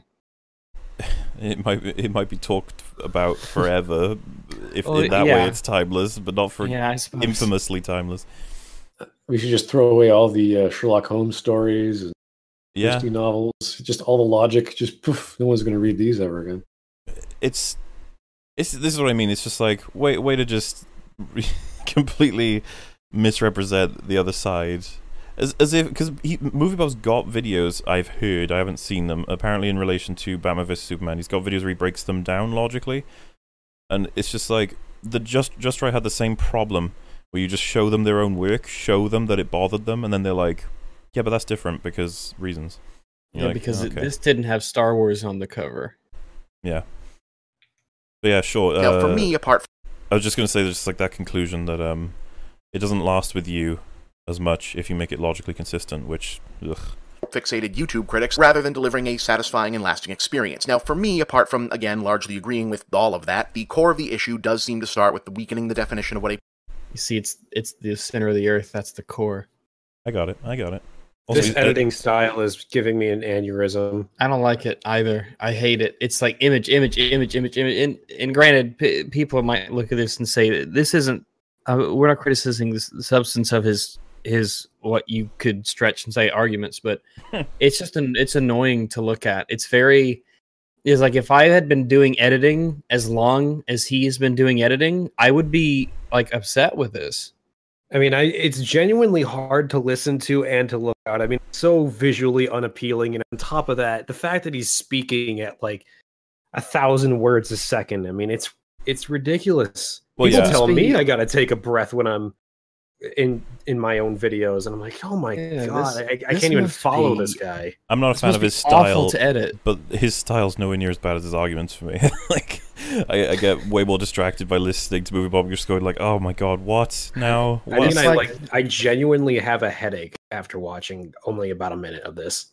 So what's interesting is we watched a video, I forget who it was by, but they were talking about things, and then on the screen there was text of different things. And God, Hello Greedo. Yeah, was it I'm pretty sure it actually was. Because that was the one where he was like complaining about people hating Star Wars, and then he was like, "Oh, you guys, it doesn't matter if Rey's a Mary Sue or not." And it's like one of those tests that they give people where they have a word written out in a color, but they say the color of the word, not what the word says, and the words spell colors, things like that. It was like, I don't know what I'm supposed to what am I supposed to listen to you or read to the different texts that you want? You want me to absorb two things at the same time that are different? As I say, MovieBob, man, and it's like, I just spent a bunch of money on new art assets and stuff, and I got Vegas, and I'm learning how to do zooms and scrolls and panning and how timing works and all that stuff. And like improving slowly but surely the style and everything. But this is just like, transparent image. And as fast as he talks, it must be. Stop judging him mechanically. Judge him emotionally from how you feel about the content. I'm judging him based off of the other piece of shit things he does. It's just that the editing is, it's hard to. It's almost like if I close my eyes, it's better. But then I have to see the buttons, so. Largely agreeing with all of that, the core of the issue does seem to start with the weakening the definition of what a plot hole even is, having devolved from this thing that happened does not make any sense to this thing that happened does not make any sense to me. Oh my god. What? Yeah, he's just labeled, if you call something a plot hole, then it's just because it doesn't make sense to you. Well, it's what Patrick Willems said, if you remember. Like, he was it's like the Chris Nolan fanboy, you just didn't understand it. Well, remember, Patrick Williams was like, just because you didn't see Bruce Wayne with no money or resources or contacts get to what was essentially a completely guarded Gotham, that's not a plot hole. Montage answers that. No, it doesn't, since it was not a mon. No, I know. This is what I mean. So he's like, that's not a plot hole. That is an example of you thinking you know what a plot hole means, but you don't. Yeah, and if anything else, all that does is it just kicks the can down the road to it being in a different category of problem. It's like, it's not a plot hole, it's just a different problem. Oh, it's frustrating because he's not helping the conversation, is he? What he just did there was essentially just throw an insult. Well, he told you what you think. Yeah, people don't know the definition, therefore, well, even if they don't know the definition, they know something is wrong with what they saw, and they can't articulate it well enough. And he's being actually mechanical and kind of semantic on this point, which is odd because, again, he doesn't believe in those things. But that's fine. Fine. Teach us how we should use the term or use a different term. Great. We're still going to complain. We're still going to have problems. Well, now we can have a better vocabulary. Do you remember when Patrick Williams was like, people don't know what the definition of plot hole is? And then, like, immediately after, he says, this is what it means as far as I know, or something like that. He, like, says, this is what it means to me, or something. It was just like, wait. But even that's good. But even that's good because you always define your terms. My problem is that he's saying it's like, other people's definitions are wrong. My source for my definition is me. It's like, what? And then he says that you can find plot holes in anything. I don't know what it is. You can, but at least I can appreciate Patrick Willem at least saying that this is what I think a plot hole is, so that at least we can like peer into his crazed mind. Yeah, like, I mean, Bob has failed to do that yet, but maybe he does. Who knows? Maybe. Part of the reason plot hole or movie mistake hunting became popular in the video essay world is because it feels like an easy shortcut to doing deep and or serious analysis because it lets you do a comprehensive breakdown of a film. Okay, Bob, tell me what deep analysis is. I want to know what this movie mistake hunting is. If it's the same thing, if he's saying one or the other, it's like, okay, we can do one or the other just fine. Great, let's do both. Movie mistake hunting is like a super reductive version of criticism. Not to mention, he must. That's not like he's saying that in quotations, right? Because if he's actually saying this is hunting mistakes, it would be like, so they're mistakes. Yeah. Like he must be saying that in quotations because he doesn't consider them actual mistakes. I guess not. Yeah, and again, I'm not sure. We may as well give that another listen because, you know. Part of the reason plot hole or movie mistake hunting became popular in the video essay world is because it feels like an easy shortcut to doing deep and or serious analysis. Yeah, my only question is, tell me what deep analysis is then. Yeah. What exactly do you want us to do? He hasn't told us what plot hole is yet either, but we'll just keep adding these to the ticket. Are you going to be the one to decide what's legitimate criticism and what isn't legitimate criticism, Bob? Are you? I know that Bob is he's the perfect person. He's the perfect authoritarian who would say, I'm going to be the one who decides what is and isn't criticism and what is and isn't a plot hole. Not to pick at it, but this guy, he's got the date wrong as well. Avengers Infinity War 2017. Oh. Damn, Bob. Gotta get that research done. That's a plot hole. If maybe you spent less time looking for transparent JPEGs. Oh, someone said it in show chat. Up on the screen for a third of a second. Someone actually said literally that in chat. I feel bad now. Anyway. It's because it lets you do a comprehensive breakdown of a film without the hard parts of having to establish a thesis or arrive at a unifying ultimate point. A thesis or a unifying alternate point? Why do we need a thesis to make observations? Yeah, I'm not sure. Again, I'd love him to develop that, because what is he looking for us to establish at the beginning in terms of a thesis when judging a movie? That we are here today to define whether or not this was constructed well by the standard of, and then provide references? Is that the kind of thing he's looking for, or is he looking for something much more simple? No, I haven't taken a writing class in a long time because, I got a job. But isn't a thesis at the beginning that basically makes your position clear from the start?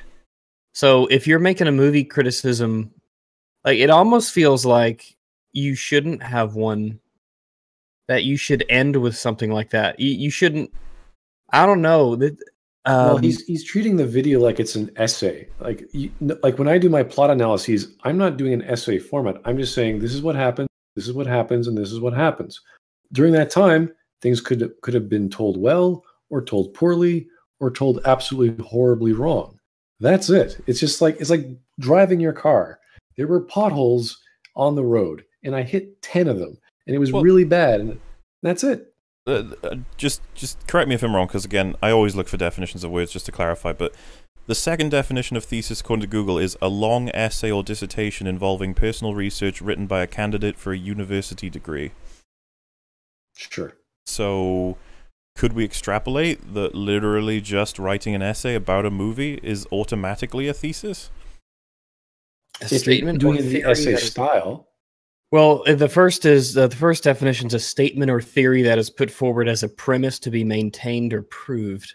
So, if my premise was The Last Jedi is bad, and then I move on to explain plot holes and other things, that's your thesis. Would be that The Last Jedi, you think? Correct me if I'm wrong, but most videos deconstructing The Last Jedi open with that statement. Most of them say, this film is bad, let me move. So, he's wrong on the thesis part. What was the other? I just want to hear what the other thing was. It's because it lets you do a comprehensive breakdown of a film without the hard parts of having to establish a thesis or arrive at a unifying ultimate point. Wait a second. MovieBob does the real work. You don't need to do any of that. All you're doing is watching the movie or playing the game or listening to the music and going, hey, I don't even know what is wrong. Something feels wrong. Something doesn't sound right. I don't know what the feeling is I'm getting, but there's some inconsistency with what I just experienced. That's all you have to do. I think what these people want to do is they want to try and elevate what they do to this really, really high kind of pedestal. Maybe that's because I get that impression from these people that what they do is some kind of some holy thing, some extremely high refined art form. And I'm not saying it can't be. It's just that they they have to elevate everything they do to this level, even when it makes it seem, I don't know, pretentious and unnecessary. Speaking of pretentious and unnecessary, can anyone tell me what a unifying alternate point is? I can Google it. Well, okay. When we do critical analysis, the whole point, for me at least, is to find meaning in whatever we're looking at. So we try to find the meaning of a scene, which might be broken or it might be hidden. And that's the process we have to develop. We have to go through. We have to read it. We have to watch it. We have to think about it. We have to come back to it. So if there isn't any meaning, we say, hey, you know, here this is a flaccid piece of nothing. That's it. That's the point. That's what we've discovered. If we find that there's layers and layers of something that works on a dramatic level, that works on a scientific level, logically, whatever, then we're like, wow, look at all this stuff. And if we just pay attention and listen, maybe to foreshadowing previously or to the big reveal, we could have seen it coming. We could have experienced it more. We could have appreciated the writer's work more. If there, of course, there's something there to deduce. But so if not, he said alternate unifying point. Unifying alternate point was the order. Unifying alternate. Could I suggest? Is he trying to say that you go with the thesis or premise that Last Jedi is bad, and then you go through all the elements and you basically start stacking up all the good things, like as you progress, almost like that's your narrative, and then the unifying alternate point would be that The Last Jedi is actually great. Would that be what he means by that? I wish I could say. I don't know exactly. Okay. I don't know what he means by alternate unifying thing. It sounds like he wants to teach a course in short story writing or something like that. And it's one of those really weird electives you take at university that no one really wants to go to, and you're like, oh, this guy, he's got some deep meaning behind. He's definitely saying words. I'll give him that. He's saying words here. Words are being spoken. Many of them very quickly. But I don't know what he means. Comprehensive breakdown of a film without the hard parts of having to establish a thesis or arrive at a unifying ultimate point. Because no, this thing you thought was good actually has several imperfections, and therefore you are wrong, and it's not good does not count as a point. Why not? Why? But pointing out errors to something that contradict your thesis, I don't see why that wouldn't.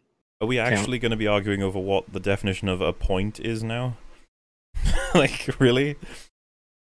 If someone says The Last Jedi is good in terms of filmmaking and consistent writing, and then I present them all these pieces of evidence and I say, you are wrong, I would have made my point.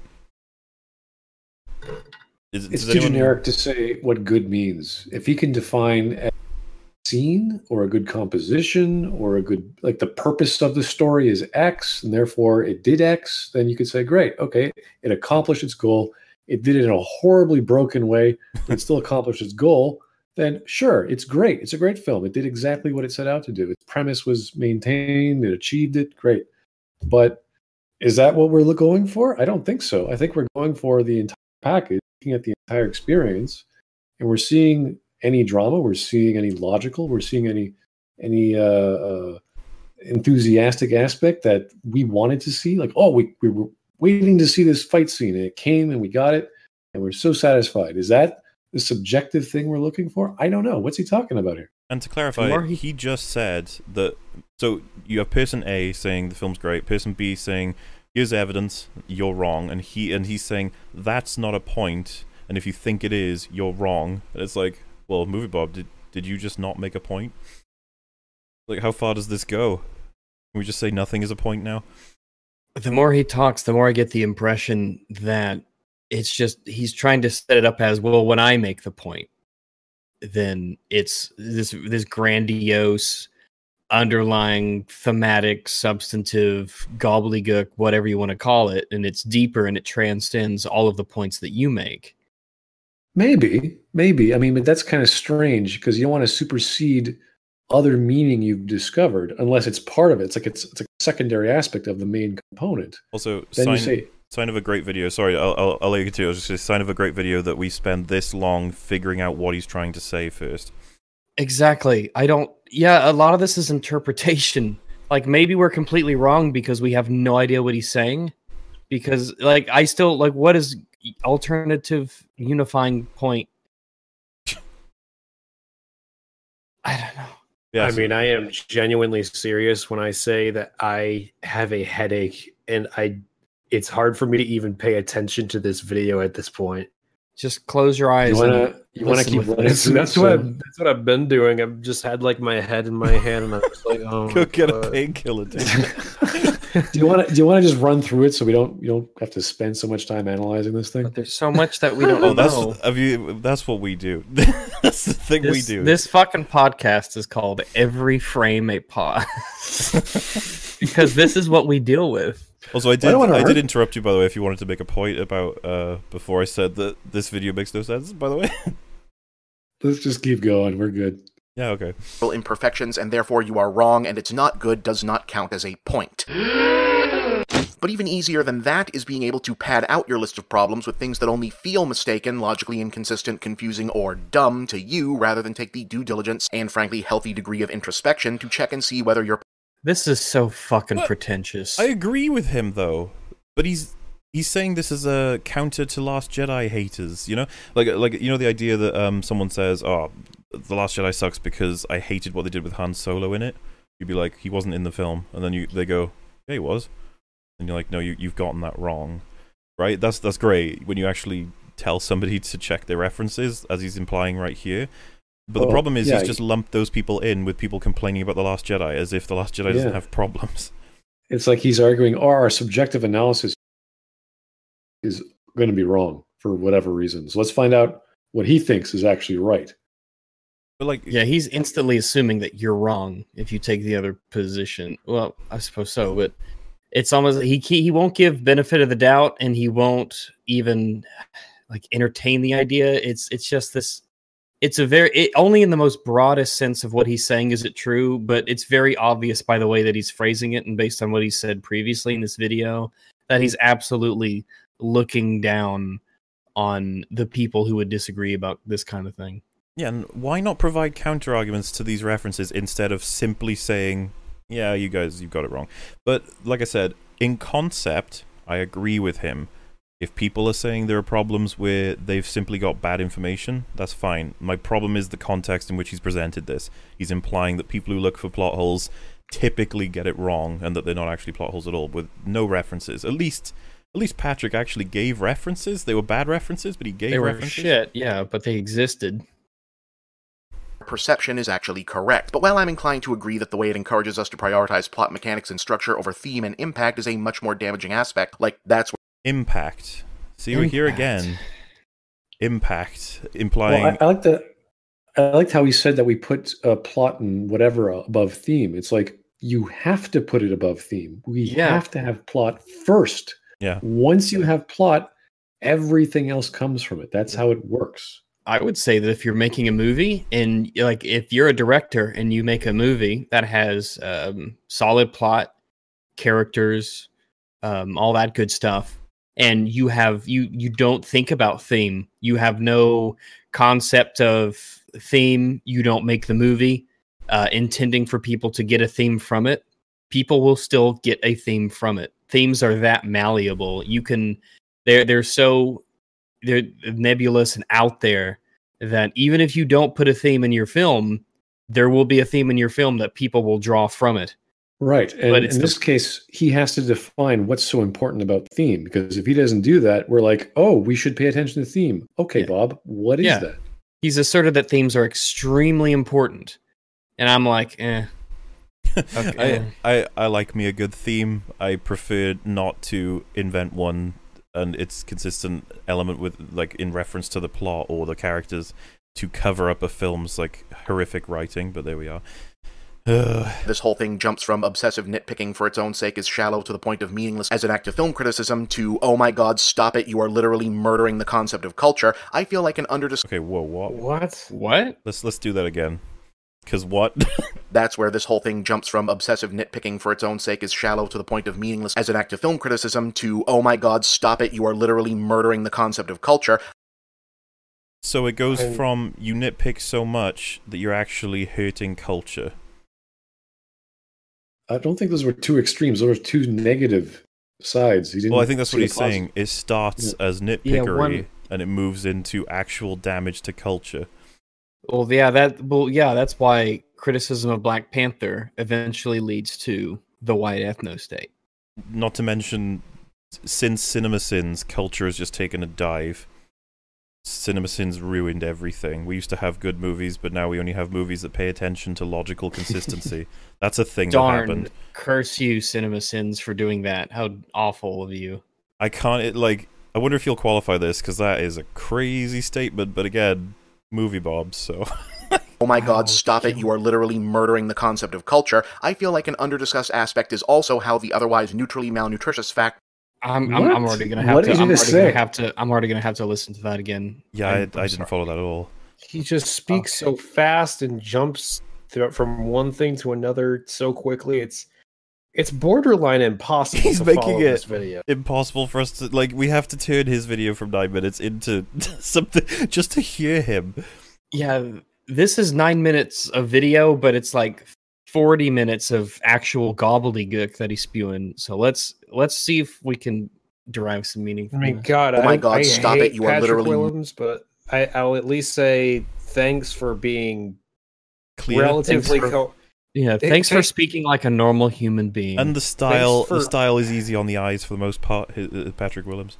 Yeah, thanks for at least almost being coherent. Anyway. Film criticism to, oh my god, stop it, you are literally murdering the concept of culture. Neutrally malnutritious. Oh wait, I didn't hear it. Let me play it one more time. Okay. Murdering the concept of culture. I feel like an under-discussed aspect is also how the otherwise neutrally malnutritious fact of plot hole recitation masquerading as substantive critique gets weaponized to make the subjective opinion. Fuck, dude, no. Okay, so what he's saying is that he doesn't like people who point out plot holes. That's all he's saying. Yeah, that's basically, yeah. He's saying that pointing out plot holes is essentially like it's a cheap way to subjectively say you don't like something, even if you can objectively point out an objective error with the film. Yeah, there's no value to it. For which those exist, everyone, by the way. I have never seen such a ridiculous example of word salad in my life. I mean, I legit did not understand it. I've listened to it 3 times now. This is insane. It's unnecessarily bombastic and quick for no reason aside from he wants to be. It's like quick. if you compare all the nonsense allegories from a Razor Fist video with just some rambling bullshit from a Jordan Peterson video, and then amplified it by like 150, and you get it is over extravagantly loquacious. I see what you did there, Rex. Isaac, just talk like a normal person. It's insane. Talk like a normal person to people. What happened to simple concepts? Well, even complex concepts. Explain it in the simple terms, man. Why do you need these crazy words and then say them really fast? Because he never actually took a creative writing course. So, well, that's just creative writing is just fucking nitpick or something. I feel like an under-discussed aspect is also how the otherwise neutrally malnutritious fact of plot hole recitation masquerading as substantive critique gets weaponized to make the subjective opinion sound like objective fact. For good or ill. Okay, with that ending bit, I'm just going to take that as people have feelings and they use plot holes to define their feelings as factual experiences for everybody. And I'm not concerned with the way they feel about them so much as, is the plot hole that they mentioned a plot hole? Exactly. That's usually all of our work is usually, can you just accept that it exists? I don't care how you feel about it. Yes. Yeah, that's not how the plot works, unfortunately. Yeah, essentially, we can both agree that a plot hole exists in the film, it's okay if you like the film. But can we agree that the thing we're pointing out, this thing in the film that we can both point to at, XX times, such character does such, or event happens. Can we at least agree on that? And you can like it if you want, but let's just come to agreement that the thing, is what it is. Yeah, and this is the thing. I would partially actually use what he just said. I would use as an argument against people like Just Right. I would say that they really enjoyed the film, and so they've invented or completely shifted the narrative or the reality of the film in order to argue that it's got an incredible construction.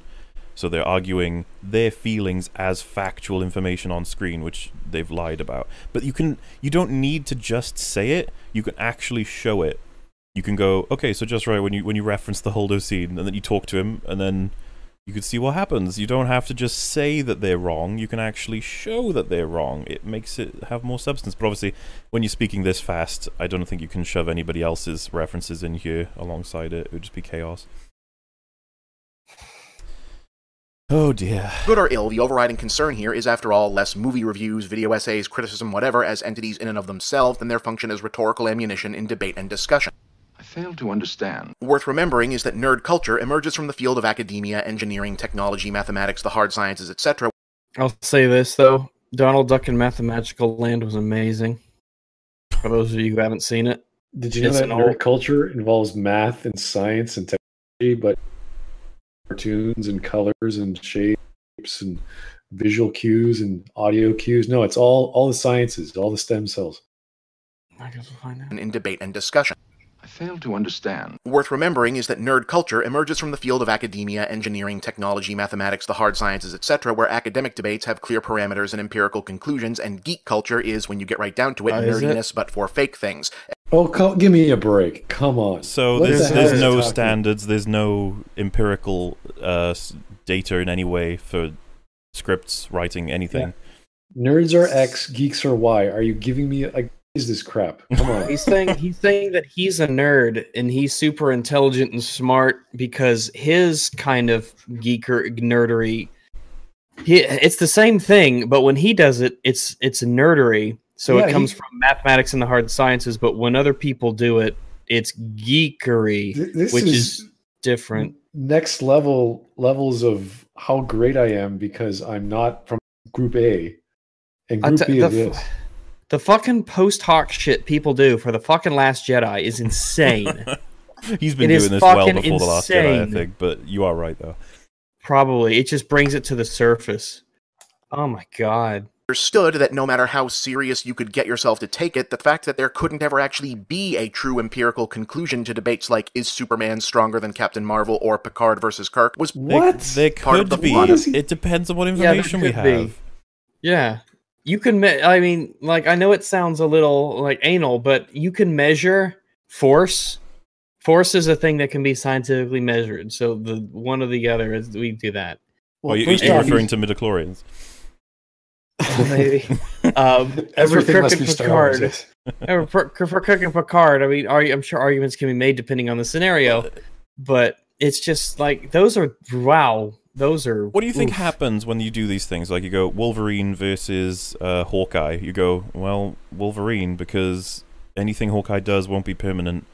And this discussion he just brought up. I mean, yeah, you can talk about that. There's a channel called the character battles between each other, and they look at the math and the science and the believability of it. But this is a total non sequitur. He's just rambling on topic. Like, I feel like this is non sequitur the video. Yeah, I'm not sure how this assists his point, really, but I suppose the overall point is that you cannot distill media or art down to a scientific level like you can with science, math, whatever else. So now is objective criteria bad? Or I don't understand. Yeah. Is it good or bad? I guess the thing. He did highlight that it's possible, but now he's kind of saying that you can't do it, really. He chose odd examples, like, is one character better than another? You know, what do you mean by better in what sense? But I mean, it's a different thing to say. Can you find out objectively if this is a plot hole or not? Which generally you probably can. And is Kirk or Picard better? Like, those are two comparable things that you could reach a conclusion with using the same thought process. And yeah, I'm curious, like, what, in a fist fight or in a logical debate on what should be done about X, Y, and Z? Like, yeah, I don't like it because listening to him, it makes me feel like, what, are you saying that the conversation should just start and end the moment you bring it up? You'd be like, well, there's no way to know, so give it up. It's like, well, we do have actual things to reference here. We have facts about them. We have events, choices they've made. These are things that happened. They are definitive. What he's implying is like, no, there's about as much substance in that as deciding whether or not a ghost would win in a battle with a vampire. It's like, There never actually be a true empirical conclusion to debates like, is Superman stronger than Captain Marvel or Picard versus Kirk, was part of the fun of doing it. It is Kirk, though. It's Kirk. James Tiberius Kirk. Wait, he's saying the fact that you can't get an answer is why it's fun. I think it's the process is fun. I would agree with that, but there's several examples where you can get a conclusion. Like I said, there are just some that are just definitively like, oh, well, yeah, that person would win with what we know facts-wise. I suppose we'll never know empirically because we can't have them battle in real life. Is that his point? I mean, it depends. You would have to, assuming that you can have true-false premises, then maybe that's the case. Like if there was, like, in canon, objective measurements of strength or something like that, then you could use those and come to a conclusion. But yeah, if he's trying to argue that lore is bad and focusing on all the details is bad because you're not focusing on, I can see where he might be going, but there's nothing wrong with who would win in a battle. What would happen if these two starships from different lore came together? There's nothing wrong with that. There's nothing wrong with experimenting and having fun with culture that you've had in your childhood. He's not saying there's anything wrong with it. He's saying you can't get an empirical answer. So what? And yeah, and the thing is, like, there is a right answer, but whether or not you can reach it, that's a different thing. We'd need more information in the scenario where we couldn't get the answer. For example, like, what's stronger, vibranium or adamantium? It's like, well, we need to ask the writers if there's no reference, or look at what they can do and what their limits are. And you'd be like, there is no answer to that empirically. It's like, well, no, there would be if we had the information we need to get the empirical answer from the because universe. There is an answer. One of them, they're not exactly the same. Imagine there's just a scientist in one of the movies who says, vibranium, I've never heard of it, I've only worked with adamantium, and then they go, oh, it's twice as strong as adamantium. Then we have our answer. Because that's officially a rule now, because a scientist said it in the universe, meaning they would have researched it. Do you get what I mean? No, because the scientists had a moment of weakness. I don't know if this is kind of like an argument for it's not empirical in our universe because it's fictional, but you can get an empirical answer from the fiction, if that makes sense, like its own context. Well, yeah, it's a true-false premise. It's basically, if you take a fictional world, there are true things that exist within a fictional premises. You follow that, Smug Boy, or have you got any different kind of take on it? I want to know where he's going with it first off, because he sounds as if this is impossible to achieve, and it's like, well, it's not impossible if you read all the lore or you have access to all the lore. But I want to know where he's going with this, because what's his point behind doing it? It is Kirk, though. It's Kirk. James Tiberius Kirk. It just is. But now it feels like a growing segment of geek culture believes, or wants to make itself believe, that subjective opinion on art, entertainment, fiction, etc. can be empirically settled with a correct answer if only the almighty algorithm can be supplied with enough hard data, and thus But the definition defeats itself if it's subjective. Yeah, I was going to say the false premise there is, like, you can prove your subjective thing to be factual. It's like, but they're two different things. Yeah, but then it's not subjective.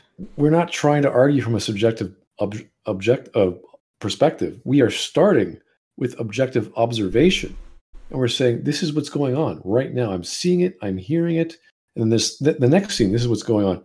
That's all we're doing. And then we're taking a step back and going, wait a second, why did that happen? That's not what the guy wanted to do in the first part of the movie. He wanted to go to X. Why is he going to Y? That's a plot hole. That's exactly what we observe it. And then he comes back with, you're just arguing your feelings. And you'd be like, that's not my feelings. Well, I mean, I guess I could feel it, but it's also true. Yes. Well, no, he's already from the perspective of lore. Objectively true, yeah. Because he this whole spiel on how you can never know enough to know what is, Kirk versus Spock or whatever. Like, okay, well, yes, you can, and it's all observable, and it's not our opinion. That's just what the lore is telling us. This is what the fiction is telling us. So, what's your argument? It's not possible? We know it's possible. It's not our subjective interpretation. We're listening to the damn freaking movie. It's what the movie told us. It's not what we're making up.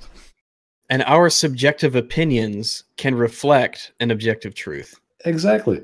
Yeah, like it's just not true because we think it is. It's just we have the correct opinion about something that's objectively true. I think that's actually tied to where all this confusion comes from. The idea that you could never feel something that's definitively a fact, like, because it's important. Because basically, like, you I don't need to tell you that I feel like water is wet. You'd be like, yeah, water isn't wet. First off, but here's a good explanation. All right, I feel that 2 + 2 = 4, but it's not true because I feel it.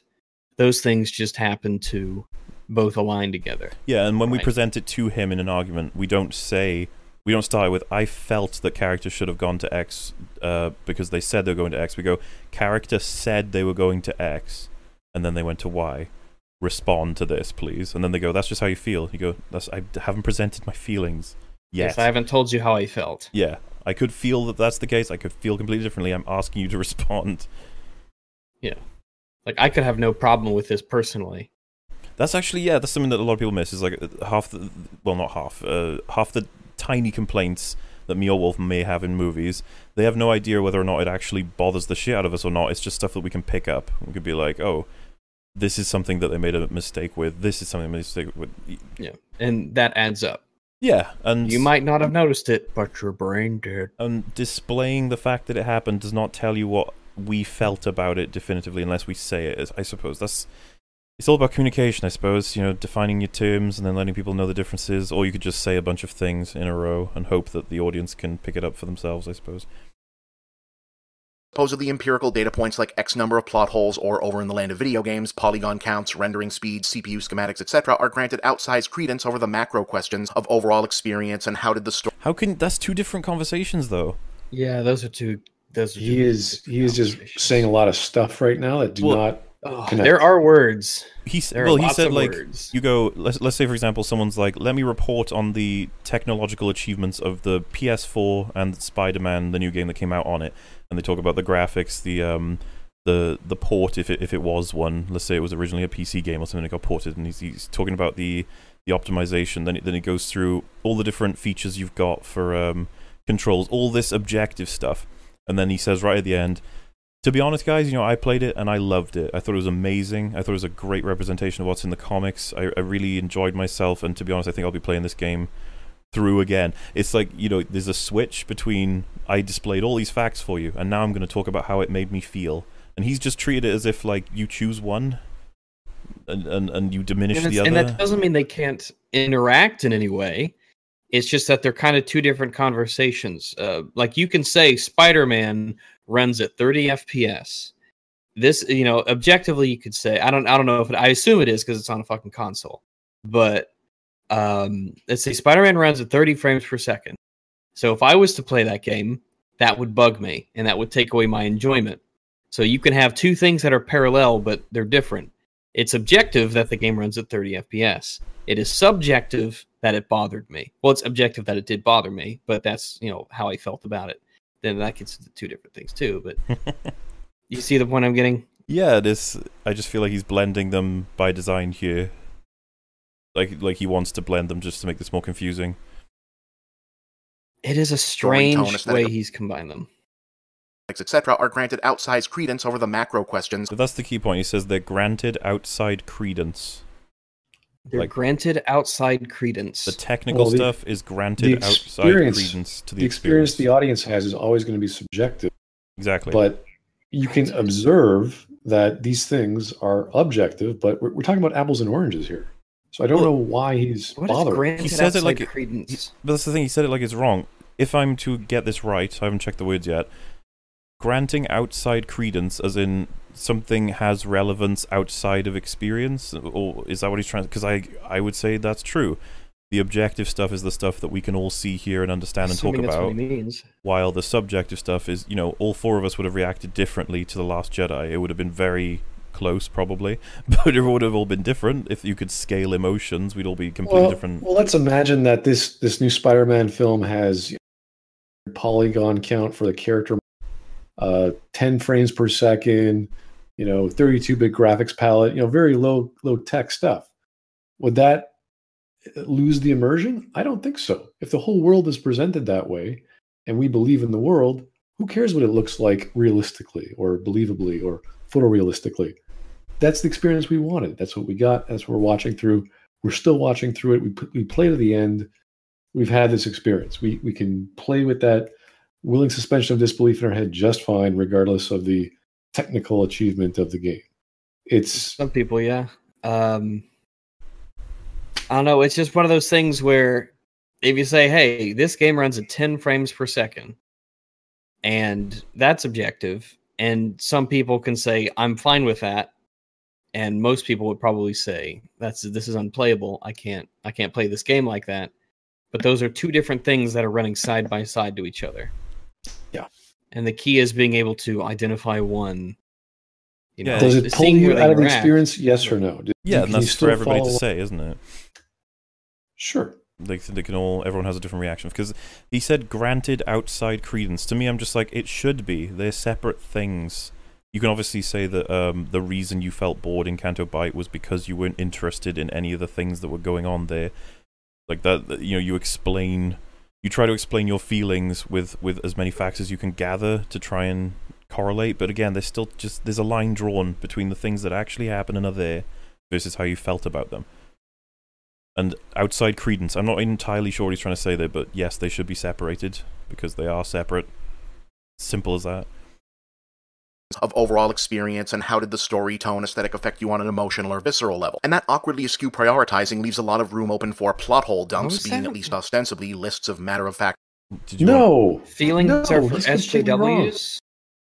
He tried to tie in some sort of subjective interpretation then to say that because it's subjective, and then we throw in our interpretation of what a plot hole is or making observations of plot hole, that this is somehow bad? Like, what do you... Also, as Rag just said, feelings are for SJWs. It's like... That's a pretty Titanic straw man, MovieBob. I've never heard any anti-SJW say you shouldn't feel things. How do we respond to that one? It's like, we value feelings, sir. I can assure you feelings are important. Yeah, it's very strange. Honestly, that was a lot of gibberish. Yes. And we should just keep going. Rendering speed, CPU schematics, etc. are granted outsized credence over the macro questions of overall experience and how did the story, tone, aesthetic affect you on an emotional or visceral level. And that awkwardly askew prioritizing leaves a lot of room open for plot hole dumps, being at least ostensibly lists of matter-of-fact observation, to be undeservedly held up as determinant of a work being seriously flawed for want of more substantial criticism. Okay. Oh, boy. Now it makes sense. Now he's saying, there's this whole wonderful emotional experience, but then there's also this mental, logical, observational experience, and they're in conflict with each other, and we can't have. It's like, okay. It's like if they're in conflict to you, I guess. Yeah. But man, that's a shame, man. I'm like, all right, but man, what a fucking shame. Yeah, it's like Patrick just lost his left hemisphere again. It's the same condition. It's like, oh, logic? What's that? I don't want logic in my stories. Why would you do that? I hate this idea that logic is the enemy to emotion.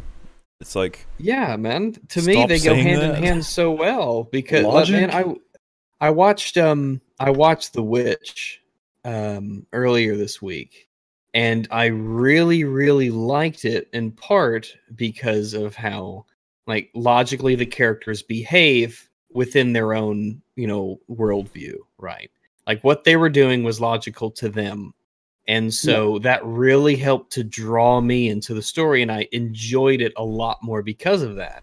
If they were doing things that, to themselves at least, made absolutely no sense, then it would really, really take away from the story, especially because it's basically, here are characters, plot occurs. But man, I feel maybe genuine pity for people who think that logic is the enemy of media. They don't understand what plot actually is. If I could put it in a different way, think of plot as feeling with logic. It's like, I want something. I want to do something. I want to achieve something. And I'm going to go and get that thing. Now, that thing you can call X. I'm going to go from A to X. That's a logical association. A implies X, or A implies going to X.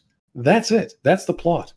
That's as simple as it can get. A plot is what ought to happen. The goal of the plot is what ought to happen, yes. But the actual plot is just basically desire. It's your emotion for something, to do something, whatever. It's motivation. And logic just says, oh, the character wanted to pick a flower? Why isn't he picking flowers? Why is he running around the house? Like, there has to be some correlation between... Just a random example, like, somebody hits you, you get angry. That's logical. There's a logical progression of events there. Just because it's emotional as a reaction doesn't mean now that logic has to be flown out the window. Like, no, that makes sense. Yeah, you have a plan or a goal or a thing. Yeah, it's logical that people have emotional responses to things. And again, they get completely like separated into, you can have one or the other, you cannot have both. Or that one takes away from the other. It's just nonsense. You want to prove that a movie you hate is objectively the worst thing ever, but you don't want to sweat having to put your own subjective opinion thereof up for scrutiny. I've never heard that. What is he talking about? He's just separated it himself. What does he think objective means? Like, this is objectively the worst movie ever. It's like, maybe he thinks people are... I've only heard people say that jokingly. Yeah. Well, I will say this. This is objectively giving me a headache to the point that I think I am going to call it a night, because I am just not feeling very well right now. It's okay, man. I think it's actually amusing that MovieBob killed you. MovieBob actually broke me to the point where it's like, oh my god, I just want to die listening to this video. I could take Patrick Willems, I can't take MovieBob. That's all right, man. Look after your brain, and we'll catch you again sometime. Have a fun night, everyone. I hope you don't. I'm gonna have to beat off pretty hard after this. Can I join you? No. Oh. I think this is something. I think this is something that I need to undo on my own. Okay. Well, in that case, maybe later. I will see you guys. Well, we do this next week, so I'll see you guys next week. All right, man. We could 69 after the next downward thrust video we do. Sounds like a good idea. Yeah, sounds great. You're just gonna make the audience go nuts. They're gonna be drawing things, sending you on Twitter. You guys just ask for it. They already have. They already have. All right. Well, I'll see you next week or whatever, Wolf. Yeah. Good meeting you, Smud. You too, sir. All right. See you guys. Toodles. Okay. You can go now. There we go. Right, it's like, Wolf, fucking leave. Get out of here. Piece of shit. But yeah, I get what he's saying. The feeling he gets, like, this is like static. It's like video essay static. Well, this might be... We've never had to pause this much. Like, this is almost like perfectly taking the name of the podcast, because he crams nonsense into like finite pieces. Because very dense. My take on what we just heard was him basically saying people try to prove that something is objectively bad with like facts and logic and stuff, while trying to ignore the fact that their subjective opinion is obviously something that they don't want to have on screen because it'll be scrutinized. As in, like if I said The Last Jedi is the fucking worst thing to ever happen to cinema, and then I'm like, oh, I better not say that. What I'll say instead is that The Last Jedi has all these plot holes, and I'll label them, and then I'll say, you see, objectively it is the worst thing to happen to cinema, and there I'm satisfied. I thought he interpreted it as you saying that is not objective, but your subjective interpretation of why it's bad. God, I hope he's not saying that. I think that's what he's saying. Let's give it another listen, shall we? The fact that this is like a video essay, whatever, and people are drawing multiple conclusions based on what's in it, like it's the fucking Bible or some shit, is really kind of weird. Like, you should be concise and clear, not, overly verbose and I love the idea nebulous with everything. We give a description of what we think it is, and then someone else goes, "No, it's this," and then someone probably in chat would be like, "No, it's this," and it's like, guys, this is not a good thing that's happening. This shouldn't be this difficult. of more substantial criticism. Said more plainly, if you want to prove that a movie you hate is objectively the worst thing ever, but you don't want to sweat having to put your own subjective opinion thereof up for scrutiny, a big pile of plot holes, real or perceived, will do nicely, even when taking this very shortcut ends up... I'm stuck at the point of... You said you wouldn't want your subjective perspective, like, scrutinized, but it's like, you can't even scrutinize a subjective perspective if it's entirely emotional-based. Yeah. Like, if I said to you, I despise this film, it annoys me to no end, and then someone says, like, that's wrong. Like, what are they going to do? And maybe he's confusing the subjective takeaway with the objective data. That's the thing. I don't know. I don't know what he's saying. We shouldn't have to try and find out what you're saying, MovieBob. Like, maybe that's why after I 10 hate to years keep plus referencing, or whatever on the internet, I hate to keep referencing Patrick Willems as being a superior essayist, but I can understand what Patrick Willems was saying. It was bad, but it made more sense. Patrick is just a child, but MovieBob is a child trying not to be one. Well, he's a child acting like an adult. It's trying to. It's as many of, including us, and I think Chav said, it's just like he swallowed a thesaurus and he's just vomiting up random words all in a row and just like, oh god. Want to sweat having to put your own subjective opinion thereof up for scrutiny, a big pile of plot holes, real or perceived, will do nicely, even when taking this very shortcut ends up exposed. Well, hang on, he said real or perceived, as in you can have actual definitive plot holes, meaning objective flaws. Surely that's what he would say they are, right? Yeah, because they're real. He said real plot holes. And if you can have objective flaws, you can have an objective assessment. I'm not saying what would be in this objective assessment, but as long as he agrees it exists, then it exists. He said it does.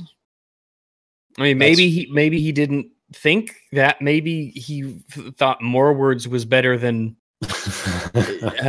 just fewer concise ones. But he seems to, one of the few clear things to me in this fucking video is that he agrees on objective, issues in films that can be raised. So I just caught a comment. It says, it's very easy. Listen to the entire sentence. That's how language works. I'm not sure if that person's actually defending that MovieBob actually creates sentences, because these feel like run on stream of consciousness. Yeah, like you've plugged in his brain. It's just gone. We'll have criticism. Said more plainly, if you want to prove that a movie you hate is objectively the worst thing ever, but you don't want to sweat having to put your own subjective opinion thereof up for scrutiny, a big pile of plot holes, real or perceived, will do nicely, even when taking this very shortcut ends up exposing the reason why successful narratives generally prioritize theme and aesthetic above logic and structure, namely that human thinking is not logical by default. No, they don't. I don't think that's true at all. I don't think that's true at all either. Opposite of the truth. Yeah. Yeah. You need it, especially in science fiction or space opera, logic has to be the number one quality in terms of keeping the story consistent and believable. So if you don't have rock solid logic of the lore, of the character motivations, of the science and tech or mysticism or fantasy, whatever it is, your story falls apart. So it's when it's solid, you are then allowed to have the drama hit very highs, have the melodrama work well, as opposed to having unbelievable settings and unbelievable situations. So, yeah, what he just said was the exact opposite. Yeah, think of a film like you're watching a football game. If there are no rules, then the game will suck.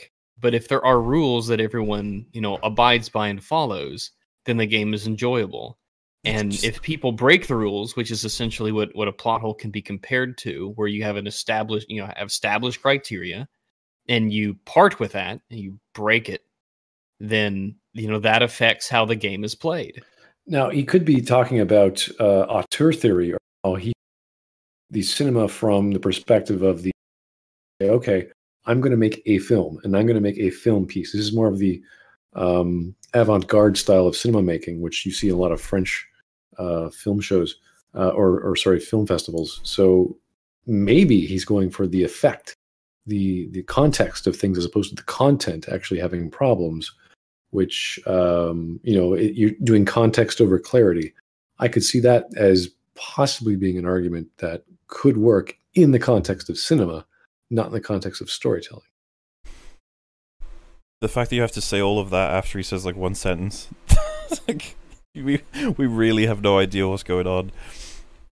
This very shortcut ends up exposing the reason why successful narratives generally prioritize theme and aesthetic above logic and structure, namely that human thinking is... Also, success in what sense? Success in telling a story or success in making money? Yeah, is he saying that the most successful movies are just illogical? Well, obviously, if you're focusing on drama, it'll be... So, I guess, I wouldn't put it past them, though. If you use more ice in your drink...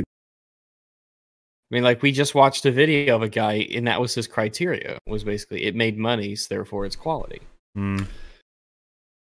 Yeah, the shortcut ends up exposing... No, I agree. The reason why successful narratives generally prioritize theme and aesthetic above logic and structure, namely that human thinking is not logical by default in reality, and thus no one living in a... yes, it is. There you go. Yeah, it is. That's the Patrick Willems point that he's echoed.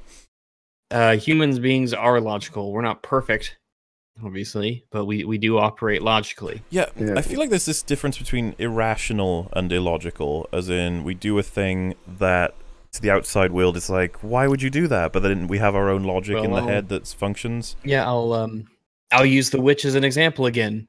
We see, for those of you who don't know, it's a story about a bunch of basically bunch of Puritans, and they're super, super religious, and they see the world through that lens in almost every aspect. To them, that is logical. To us, it is not. Like, everything they do is through the context of, the Bible and God and, Satan and salvation. That's how they view the world. And so as a result, all of their actions logically are in step with that. But to us, as an outside observer, they are not behaving logically to us. But those characters think that they are. Take the Joker, for example. He actually explains his crazy logic in The Dark Knight. He has logic. It's just that I guess you could call it broken. It's the same for Thanos. He explains himself. He has his logical progression of, I do this because of this. And you can draw like emotional events or experiences that color these decisions that have given them this sense of logic. It's like bad information. For example, that planet that got saved because Thanos culled half of the people on it. He's like, therefore, culling half of the universe will save the universe. It's like, that's bad information that just doesn't follow, but you think it does. Yeah, but to him it does, and so he thinks he's acting logically. So when we see him doing things, we're like, okay, he's following his internal logic. Like, this is the thing, it's so much more interesting than he's making it sound. There's so much more to explore. Not only that, but we're talking about basic Aristotelian logic. We're not talking about every kind of flavor of science that we've used logic in, physics. It's a very mundane sort of interpretation of logic and what we go through mentally in our day-to-day. So people are complicated. They're not one or the other. Exactly. Human society is operating in a logical world to begin with. For example, I'm old enough to remember when the main place you'd see epic lists of plot holes was the IMDb message boards, may they burn in hell, where for a very long time the longest mistakes list was for Titanic, and the reason why had very little to do with it having more mistakes than other movies its size, and everything to do with it being a popular movie that a lot of people didn't like the omnipresent popular... This is irrelevant. Yeah, wow. Plus you're assuming the intentions of people on the internet back in whatever year you're talking about. We don't even need to define whether or not he's accurate here, because it has no relevance to his point. People talked about Titanic. IMDb used to be a haven for listing plot holes. Okay to both of those. They don't mean anything. Do you think that, let's take it back, old school, Shakespeare, man. Like, his plays make sense. As someone just sort of mentioned in the chat, it's like, what does he mean he's so old that he went to IMDb to look at, like, movie stuff? Like facts about movies? Like, I used to do that, and I'm 24. Like, I'm not that old.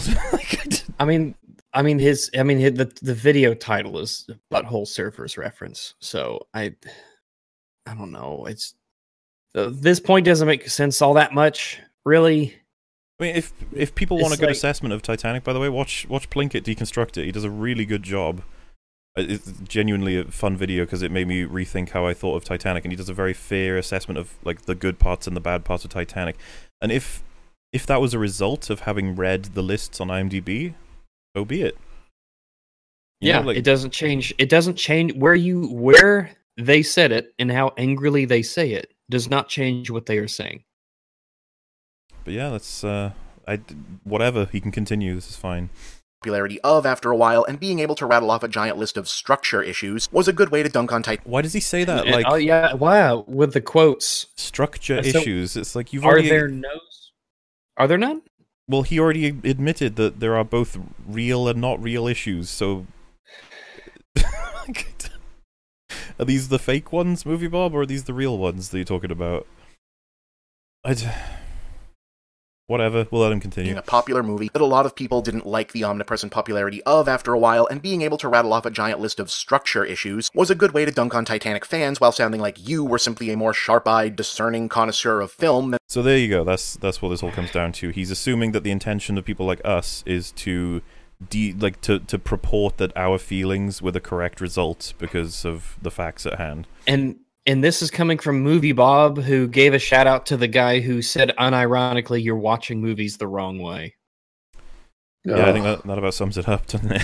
I mean, the irony is palpable, of course, but I was going to say something about it's probably related to Titanic. Then I think I got lost in thought. And again, just to account for this, someone in chat said you've completely lost track of what he's saying, and pausing to analyze half sentences isn't helping. That's not what we're doing.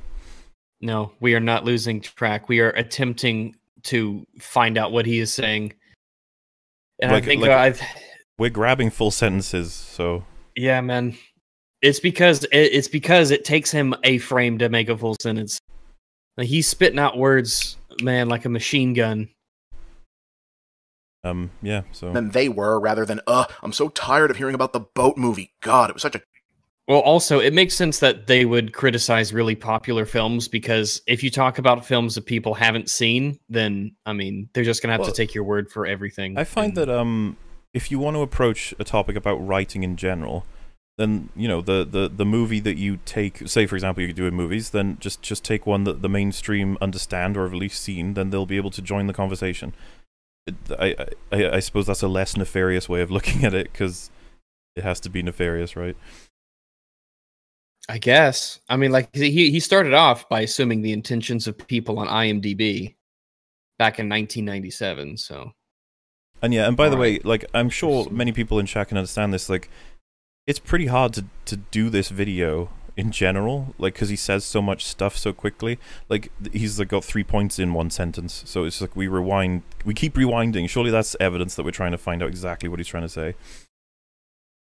I think anyway. News was a good way to dunk on Titanic fans while sounding like you were simply a more sharp-eyed, discerning connoisseur of film than they were, rather than, I'm so tired of hearing about the boat movie. God, it was such a chick flick, right? It looked to you like there was probably room on the door for both of them, like maybe there was space and it was a big enough door and would have supported both their bodies out of the water, and Jack wouldn't have had to freeze, and they could have... I can't remember if I actually thought that when I first saw the movie, because I was young, obviously. I can't remember if I thought that, but I'm pretty sure Mythbusters did do this, and they proved that it's possible, but it'd be really difficult, that you'd have to get the life preservers underneath the door, and that's not something that's simple to pull off.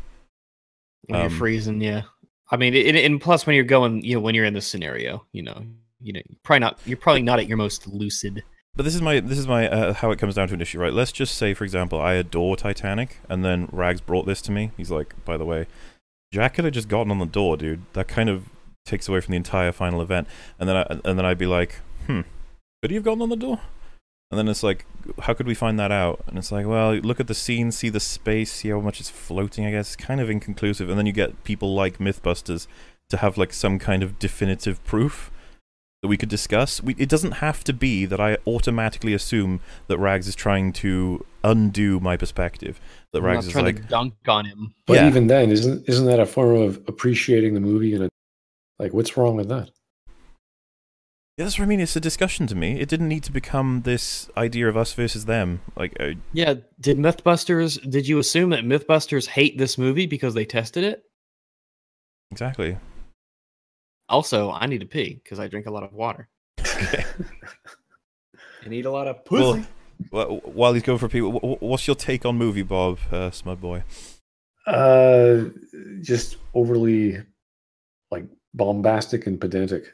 and his ideas are, they're not connected. Like he's saying things that are not equally transferable to what he's trying to explain. So it's like, okay, you have subjective opinions and you cannot be objective, or you cannot express objective. It's like, yes, you can. We do it all the time.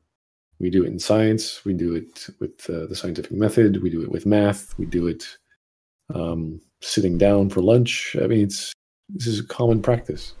So it seems as if he's putting a high level of importance to people interpreting things, as opposed to people understanding what they're seeing and observing. Like this is what we do when we look at a movie, a game. We go, this is what's going on. This is not my opinion. This is actually what's happened. Yeah. And that's it. That's all we're doing. We're not doing anything special. And I genuinely think it makes for an interesting conversation. And if you don't want to be a part of that conversation, that's absolutely fine. Pretty much, yeah. Like if you go, I don't want to talk about that. I want to talk about how it made me feel. It's like, okay, sure. Well, that's not what we're talking about. Like, so, that's cool and everything. And it's not that we wouldn't talk about it. It's just that don't do it at the exact same time. Like you highlight to me that Luke is inconsistent, and then I say, well, I enjoyed it. You'd be like, okay, that's fine. Good. There's nothing to do with what I said. Because that's the thing, they automatically assume you're presenting your feelings. I felt that he was inconsistent rather than he was inconsistent. What I observe over the years is what people, or what I've seen in media, which is actually good, is not how the highs of drama or the highs of science fiction or whatever. It's that piece of fiction didn't have any lows, didn't have any errors, didn't have any flaws.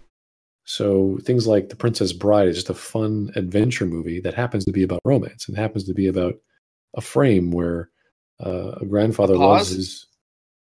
A pause? Sorry? A sneeze? Yeah, what was that, Rex? Go ahead. No, I was just talking about how great Princess Bride movie is. Books. Because it's so simple. There are actually plot holes in there, but the actual storytelling doesn't make you aware of them very well. They're there if you think about them, but it's magical enough. It draws you in enough that you're following everything, and everything's so clear that you don't stop and think and go, hey, wait a second. Doesn't Wesley have a whole pirate army on his boat? Can't they just rush the castle? All these little questions that pop up. You don't think about it. And after the fact, you do think about it. Like, that is kind of silly, but it still doesn't degrade the story. It just makes you think at it in a different way. Yeah, you could take something like that and you could just go all the way with it. And you could say this, The Princess Bride, there are plot holes everywhere, and you can prove that they're plot holes. And okay, sure, it's okay to still love the movie. Exactly. We shouldn't need to say that, but we apparently have to all the time. Yeah. Lived happily ever after, and that's such an obvious plot contrivance and it totally broke your immersion? Wow, you're so right. It's just such bad writing that 220-somethings who just spent hours running... He really is focused on this door thing. This seems like he's pissed about this. Do you think this is the reason why he puts it in, so that people will be like, oh yeah, I agree with that, and so that all the other stupid shit that went on in the video he's making, it gets glossed over? I see what you mean. Like, I agree with him on this bit, so the rest of it's probably right.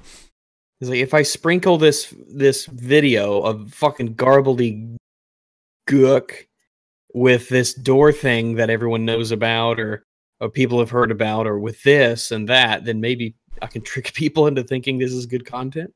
I mean, like I said, so before the analysis, I knew about the Mythbusters thing, so as far as I'm concerned, it's not even an issue, because it would have been really hard for Jack to have done what was suggested, and it would have risked Rose, which is another reason why he could have decided, yeah, fuck it, I'm not going to do that, I'll just die. Because once you get wet, you're fucked.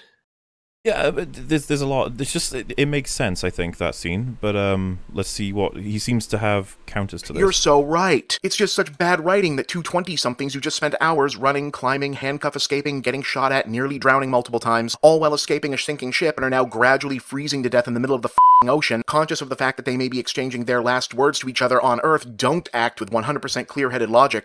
But that's Are they on Earth or on the ocean? Okay, see what I mean? This is why this is evidence that we do listen to them, by the way. He made a lot of logical arguments for why they would be unable to have committed to the action, right? He said, like, they would have been exhausted, they would have been way over their heads, they've been through extreme drama. There's like all these things you can actually consider. These are things that actually happened. And then he's like, so why didn't they make a logical decision? Because they're emotional right now. It's like, you don't need to say that. That wasn't actually something. That's like a different argument now. You were talking about actual tangible things that we can actually discuss. Like, if Jack was exhausted, he's not going to be able to pull off the task that Mythbusters said would have been required. That's an actual argument, which he would be exhausted because of the amount of swimming and running and everything that he's just described. Like, this is... And he's doing right now what I assumed was his issue in the first place with people. You know, like, we present an argument that's, like, pedantic with all the information presented, and then he actually counters. He provides a bunch of even more pedantic information to actually make the scenario make sense. And then he's like, also, you shouldn't do this anyway. And it's just like, oh. Well, Patrick Willems did the same thing. He said, like, these things don't matter, and then he actually has responses, like, to counter them. It's like, if they don't matter, why even bothering with the counters? Yeah, he denies logic and starts using it. It's exactly hypocritical. Very, very strange.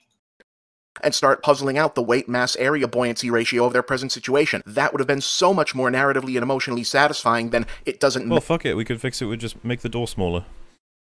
Yeah. If maybe people do find that satisfying. Like, he went through all this trouble to try and explain it away, when I could just be like, I think the scene may have run a bit better if we made the door small enough that it looked like it could fit 1.5 roses. And so you'd be like, oh yeah, if he gets on there too, it's probably not going to last. Like, there you go.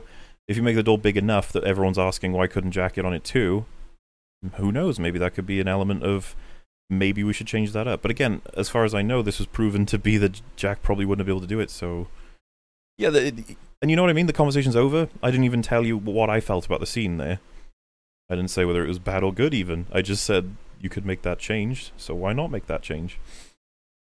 And that would be something to consider next time you make this film, or someone has a similar scene. There you go. Nobody had to be hurt, you know? We didn't have to take anything away from anybody when we said that.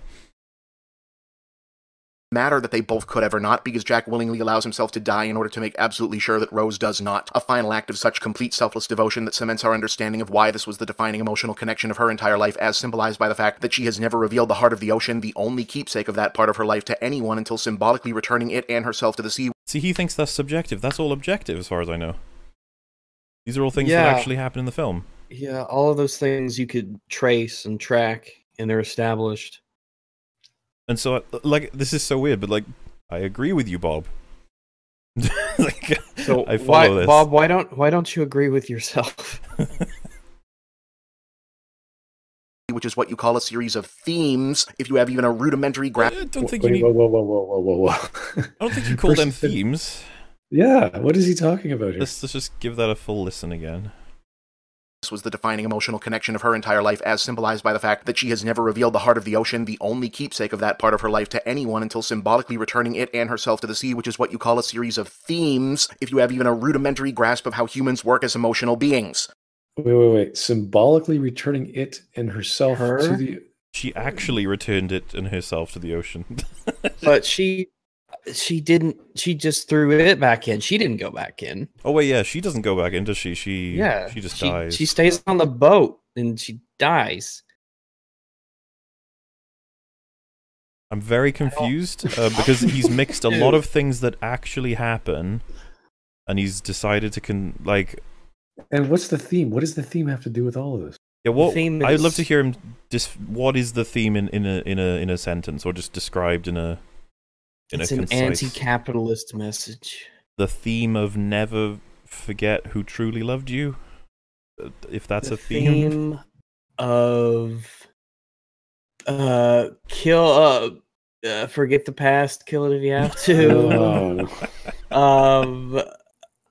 But I think what's really interesting here too is that right after this he says, "Ahem," which is really like you're doing a good thing. Kind of. You're like analyzing stuff that's in the film. You're pointing out things that actually happen. You made up the one about returning herself to the ocean. You fucking made that up. Pull that out of your ass. but the rest of it was really good. And you're trying to pass it off as like you're doing a good thing, but then you told us earlier it's not a good thing. Is it? What is your stance, Bob? Is it the theme of what makes true love? Is that it?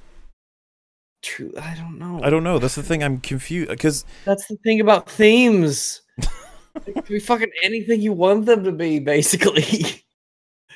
That's just a confusing section. This is the thing. If he was here, we could actually have like an actual discussion, right? That would take so long to get through to understand that he would have had to have made like an hour video to get his point across with clarity. But then he would have had to justify it. But then he would be looked at the same way that I am, where it's like, you fucking you couldn't explain a simple idea in under an hour. That's a pathetic video.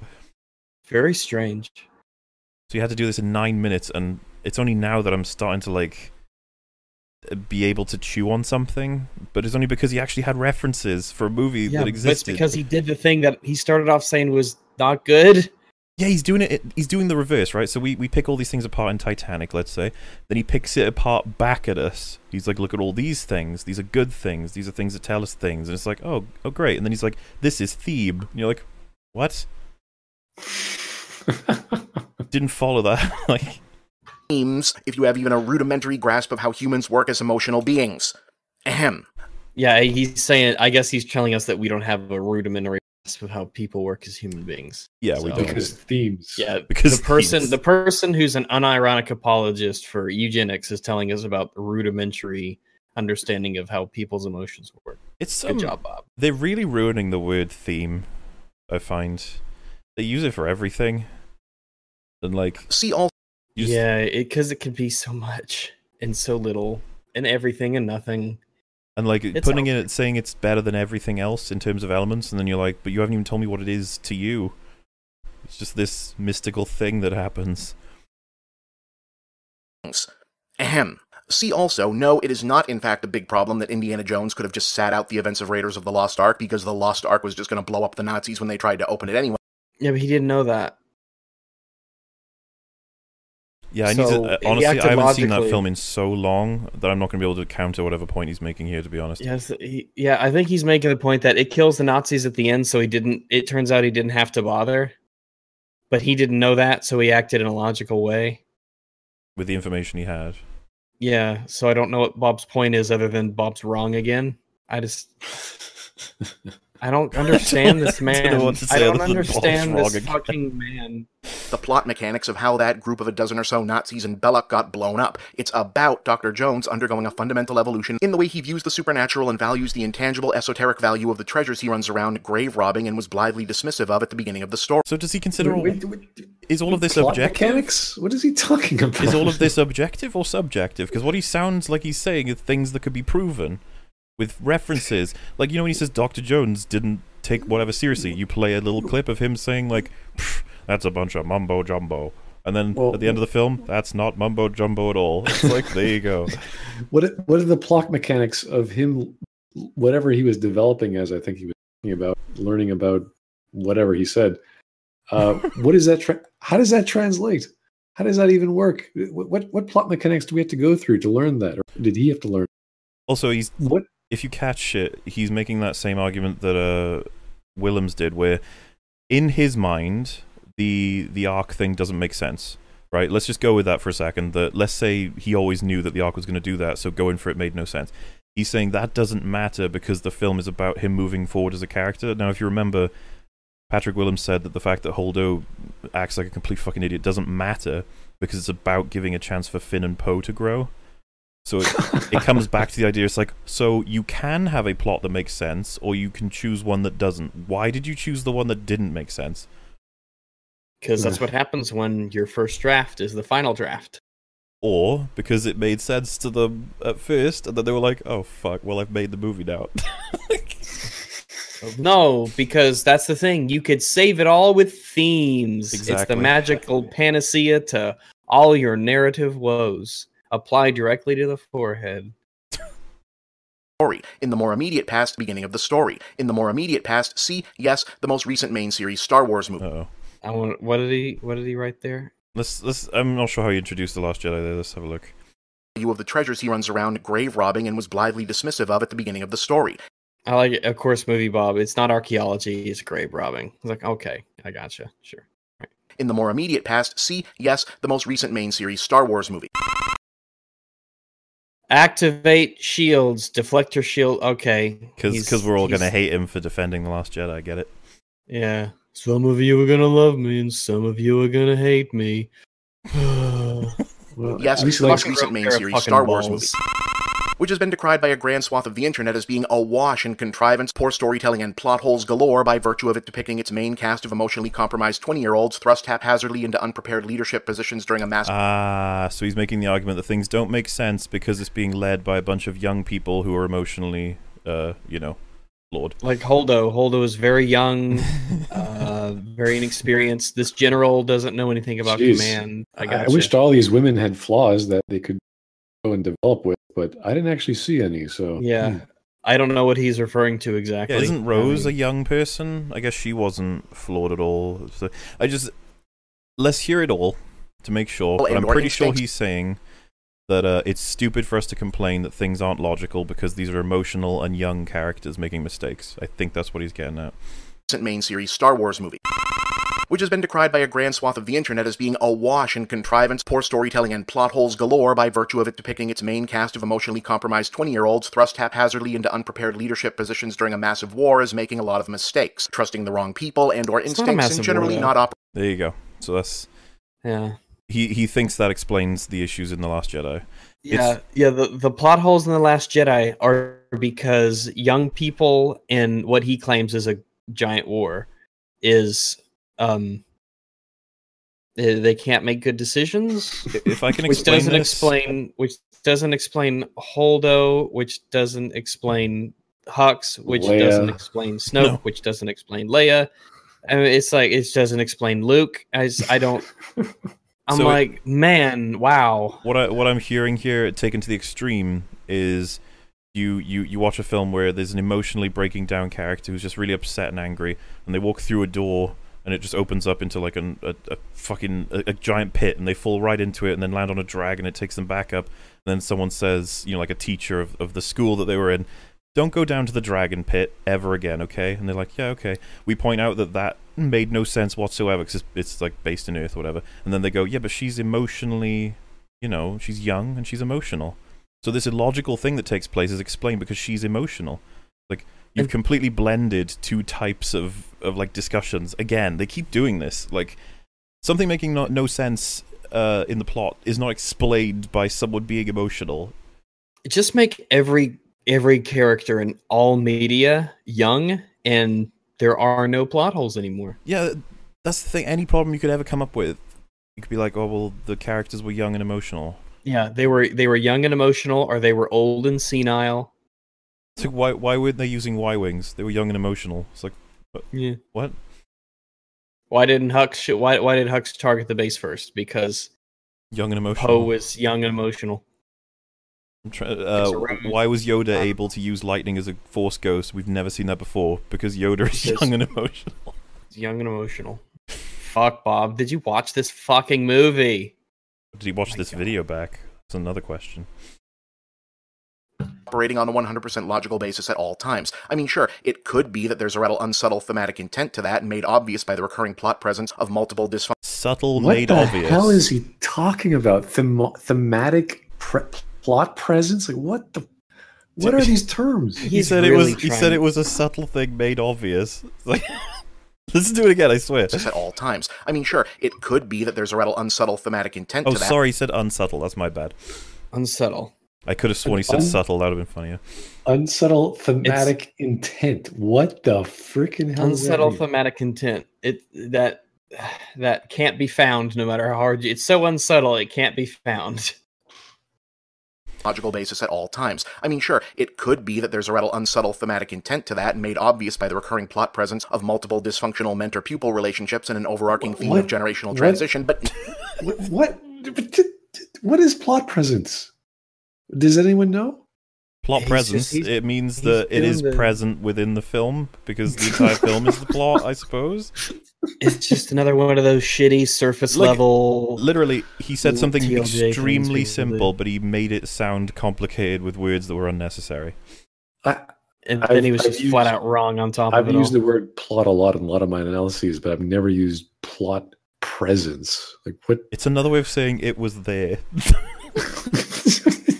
Not even kidding, dude. Like whatever. Well, it's the claim that they were there. Multiple dysfunctional mentor-pupil relationships and an overarching theme of generational transition, but nah, it must just be bad writing or writing in service of an agenda. And that so an overarching theme, as opposed to the normal theme, which is explains everything. So there's another bigger theme which explains everything else, I assume. And the whole like, what nonsense to say it's in favor of an agenda, and it's like, what if the directors and the writers tell you that they had an agenda? Does that mean there is still no agenda? Like, it's like the Macintosh video where he starts off by saying it's a conspiracy, and then spends the rest of the video explaining exactly why the conspiracy is the point of the video. Macintosh's conclusion is The Last Jedi is a film about men learning that they need to listen to women to improve themselves, or something like that, and it's important for gender equality. It's like, yeah, that's the last line of this. And it's like, video. That sounds like a fucking agenda. I don't know. Maybe I have the definition wrong. Does MovieBob dare to disagree with Jonathan McIntosh? Yeah, I feel like those two would be... They wouldn't want to step on each other's toes, you know? I wouldn't want MovieBob to step on my toes, too. I'd fucking probably crush him. An agenda. And that's the final most insidious aspect of plot hole-obsessed film culture's devaluation of thematic analysis. Okay, whoa. The veneer of quasi-empiricism. The de-evaluation analysis? What? Let's try it one more time. Writing in service of an agenda. And that's the final most insidious aspect of plot hole-obsessed film culture's devaluation of thematic analysis. The veneer of quasi-empiricism can be a very effective... Dude. De-evaluation of thematic analysis. The veneer of quasi-empiricism. Dude. I see your googly-gawk and raise you. What the hell? Why did you have to say all of it that way? What? So I'm kind of in disbelief that he wrote that and he thought, yeah, that's a really great way to get my point across. So at the top of my browser, my first bookmark is to a thesaurus, and the reason that I use it is because if I don't want to use the same word over and over, it's not so that I can go out of my way to try and sound intelligent, you know? It's just so that, I've used this word a lot. I want to use, just for the sake of people listening, let's use a different word for it. I want to use the exact quote in my next April Fool's video, so I'm gonna have to listen to this just to make sure I get it. Writing in service of it's like a parody.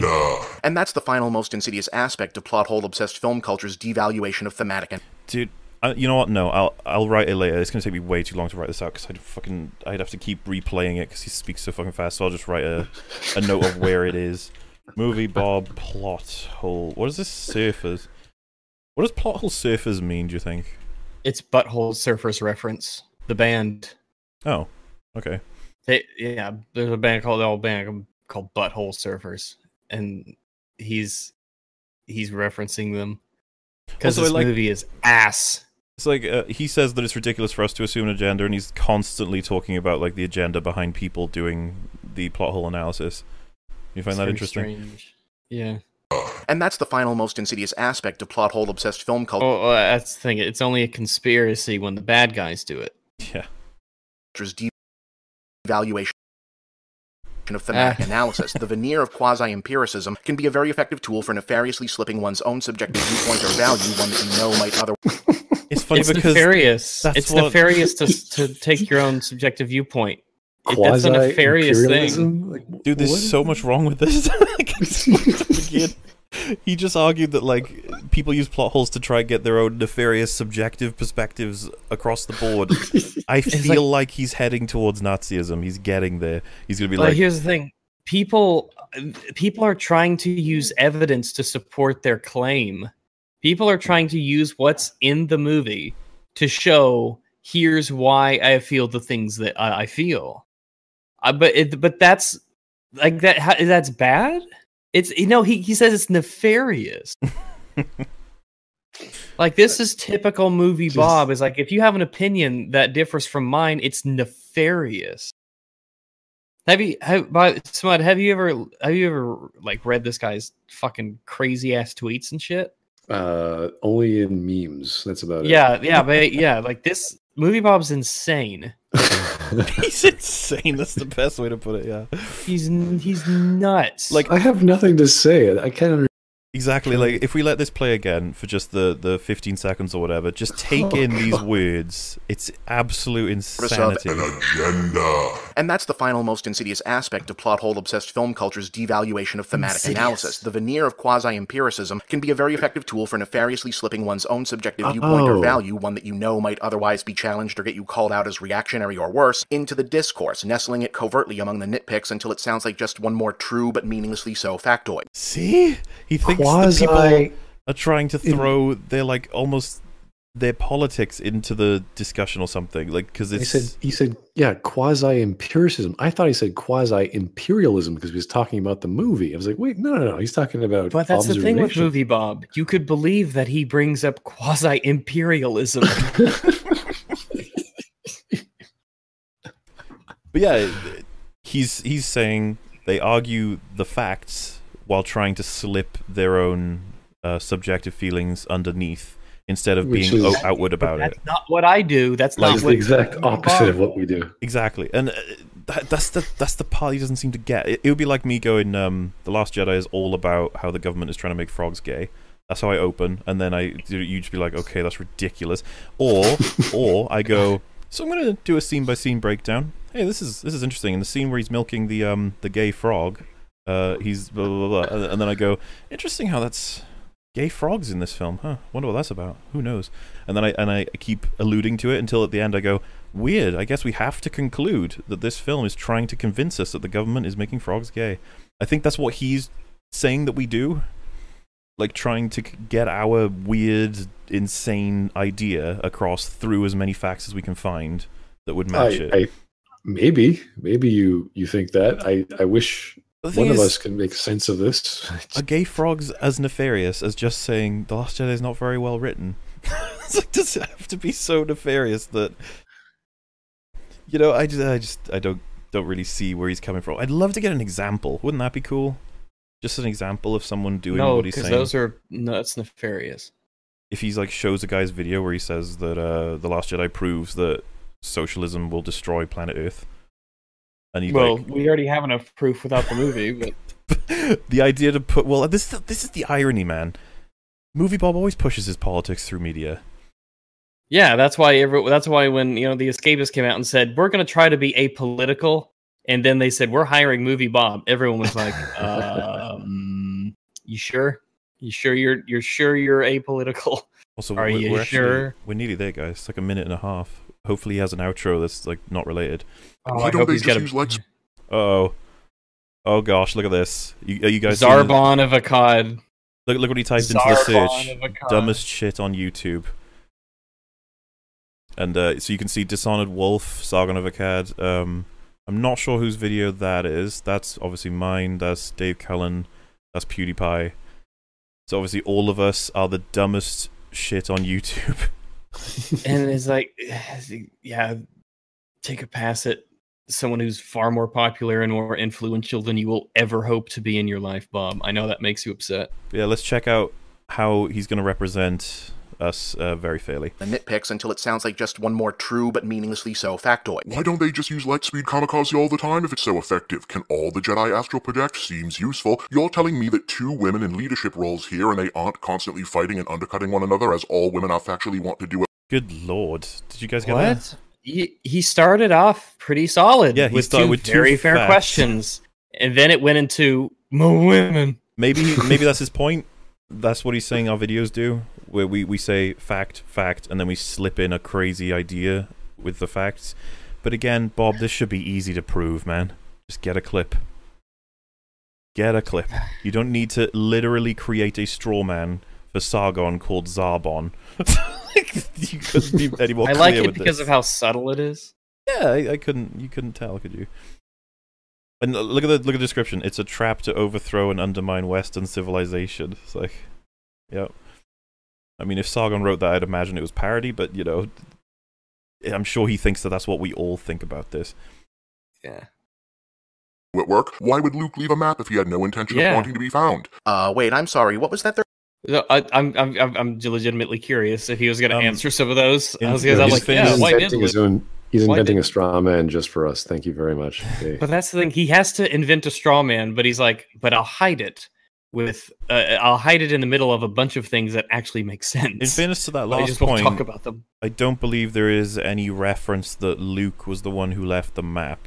We assume he did because it's in R2-D2, but from the writers, at least this is what I've found, they are saying that R2-D2 has the big part of the map because when he was fiddling around with the Death Star or whenever else in the Empire, he downloaded the big portion of the map that the Empire also have, which is what Kylo alludes to. The film never actually says that Luke left the map behind. Oh, that's a reasonable inference to make. Well, this is the thing. I understand why people thought that, because the film does not give you hardly any information about the fucking map. So you're left to assume, and then it's like, Luke wanted to die? Why the hell did he leave a map behind? And then you're like, well, technically he didn't. Because everybody, it's so out there. It's very strange. Like I said, the reasoning from the writers is that R2 had the map, and the smaller portion of the map was given to, what's his name? The old dude at the beginning. And I'm not... we're supposed to assume that he was looking for the Jedi Temple, which is where everyone assumed that Luke was going, because apparently Luke went searching for it and let people know that that's what he was doing. But it's interesting... I'm glad this was in the film. Yeah, I know, and then you're like, but wait, why was he searching for the Jedi Temple if he just wanted to die? He just really wanted to die there? Was he sentimental about dying there? Because the theme is about the... Either way, right, we just got a conversation out of that. And, if you two didn't know about what I just said, then now you do. And it's like, oh, there you go. That can assist you in an argument next time you talk about it, or enlighten you in any way, or maybe it didn't matter to you at all. I didn't have to fucking, tell you your feelings don't matter. I gotta take a piss again. I'll be right back. It's alright. I'll read some super chats. This is where the fun begins. Watch Maul vs. Obi-Wan at the end, the one from Rebels. It's 5 minutes and it's an amazing scene in otherwise dull series. I've actually seen that clip before I'd watched any of the shows, just because I was interested in the idea. Someone was like, they did this, and I was like, oh, wait, really? And I checked it out. The real insult here is he's low-key comparing you guys to CinemaSins. A lot of people do. In fact, there's a lot of comments online I've seen that say that I'm much worse than CinemaSins because CinemaSins is more obviously a joke, while I try to convince people that I'm serious even though I'm joking or something like that. So, take that for what you will. Question for Wolf. I'm afraid he's gone. But I don't know, Cinema PM with that one. It was kill, fuck, marry, Toby Wiseau, Jared, and ER. I don't know what he would say to that, honestly. Ryan Johnson quote, there has to be a plot before you can have plot holes. I agree. Is that an actual Ryan Johnson quote? This movie, Bob, I can't understand it freaking word. This movie, Bob, I can't understand it freaking word. I think I follow what you're saying there. Why is Movie Bob such a faggot? You can't say that. That's rude. Do you think Movie Bob realizes that if he ever again brings up a plot hole in a film, people can just use this video against him and call him a reductionist? Yeah. This is the problem for them. I can't remember if we said this live. Into a corner. I can't remember if we said this. Yeah, I can't remember if we said this live or not, but we were saying, imagine being that little bird on their shoulder whenever they watch or enjoy anything, and then they say, well, that didn't make sense. And then you just go, what do you mean? What do you mean it didn't make sense? It doesn't matter. Now you have to explain yourself, so you're fucked. Thesis, The Last Jedi is a bad film. There you go. Hey, Mauler, Big Daddy Rags, and Wolf. Hello back, John Reese. That was John Reese that said that, Rags. Say hello back. You piece of shit. You guys say hi to future me while watching this tomorrow. Hello, future Unspun 1. There you go. Hey, Muller, I do a lot of 3D design work. Would you like a 3D printed drink coaster with your channel logo on it by any chance? Oh, I'm gonna get some new art eventually. So, if ever you wanted to do that, I would say hold off for now. You'll murder the very concept of culture, not just culture itself. What? Did he actually say the concept of culture, or just... No idea. It's trouble enough to follow him anyway. The greatest movie is just good themes, which is why the greatest movie ever made is a video of Daisy Ridley reciting positive tweets for 3 hours. Well, That's the thing, man. If all that matters is themes, then surely the best movie would just be shoving as many as you could into one movie. Like, just get all the best, Google the best themes, and then have a character read them out, as you pretty much implied there. Best movie ever. Problem is twofold. He's arguing that it's becoming common for people to use the term plot hole as a shorthand for everything they didn't understand, like no matter if it actually is one. I agree with that. That would be a problem if it's happening, obviously. Yeah. Pizza rolls are Italian gushers. Then further, that people have begun settling for just listing these erroneous plot holes as conclusive proof that their opinion is fact, rather than providing research and legitimate evidence. Again, if they're doing that, that is bad. But like, if someone said I was doing that in the Last Jedi critique, I would be frustrated, because I'd be like, man, I spent a long time getting those references. I'd appreciate it if they were debunked rather than just waved off as opinion, you know? There's a difference between those two types of people. But if Bob is clearly coming after, for some reason, me, Wolf, Sargon, Dave Cullen, PewDiePie, and whoever else. Like, we're all in the same group, apparently. Remember, I'm the angry guy who made the 5-hour videos, according to Patrick Willems. Hey guys, heard you mention it yesterday, but Detroit Become Human isn't actually that bad. It actually has good world building, and death has real branching consequences for the 3 main characters. I've not played it. I don't know if Rags has, or Smud. Which game? Detroit Become Human? No, I play games. Oh. Again, I know nothing about it, so. No, David Cage plays you. That's how it works. Oofs. What is he saying? Since y'all don't know the source matter and it's not explained in full detail, y'all deem it as a plot hole. If you require extra sources to be able to understand the plot in a film, you may be in trouble. Yes. Everybody, pancakes or waffles? Waffles. I'm gonna go with waffles. None against pancakes, but I'm gonna go with waffles. I was gonna say I'm cool with both of them. I'll be safe and go with waffles. These two chose it. It must be for a good reason. You ever had chicken and pancakes? I think so. I have had chicken and waffles though. When are you and Wolf gonna digivolve as critics? Obviously that's next up on the agenda. What's each of your favorite prequels, and why do you think it's so much easier to like the prequels despite how awful they are? I think it's because you can see a good story behind the bad execution.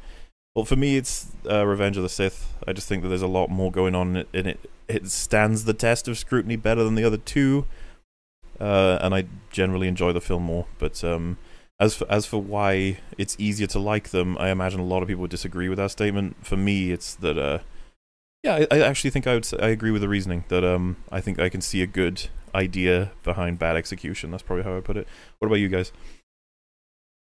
I mean, I can see that. I can. They got progressively better. It was a very low bar, but they did get better. Wait, for what now? The prequels? The prequels. I guess they got better, yeah. Well, but like you said, that's a pretty low bar. Which is the favorite for you two? I'm assuming Smuds is Revenge of the Sith if he said they progressively got better. Yeah, probably Revenge of the Sith. Yeah, fair enough. 10 FPS are memories of Minecraft on a notebook. I would respond to the feeling straw man. We recognize the value of feelings, but they are subordinate to logical thought from our perspective. We are concerned about them taking the lead in discussion. Correct. Yeah, which because that's something that I feel something, therefore this government policy should be enacted. I feel something, therefore it is morally righteous for me to punch you on the street. And when it comes to art analysis or whatever, some people are like, why are you saying that objective assessments are better than subjective ones? And it's like, it's not about being better, it's literally just drawing the line so that we can actually have a concise and clear conversation. That's all. You don't have to say if anything it's unifying. Yeah, we can both agree on something that it's much easier to agree on something that's objective, and that kind of brings us together into a conversation. Yeah, and plus, if you want to use just objective observations, you don't have to do the art form. You can do the genre, you can do the medium, you can do a certain aspect, and you can still use the same technique. So it's more useful, I think. Bob marked Infinity War as released in 2017. How? Yeah, he keeps going for the whole video, so I guess he must have missed that one. My question is Bob's position on Tyler Perry feels or logic-based? It's one of the things I remember Bob saying from before I stopped watching him. I'm assuming you're saying he likes Tyler Perry or he doesn't. I don't know. I wouldn't expect consistency from MovieBob. Yeah, no, I certainly wouldn't either. There's none in this video, so I doubt there's going to be his total work. I haven't seen Word Salad this impenetrable since my attempt to read Hegel. You're an old soul, Mauler, wise beyond your years. Yes, I am an ancient, wise 24-year-old wizard.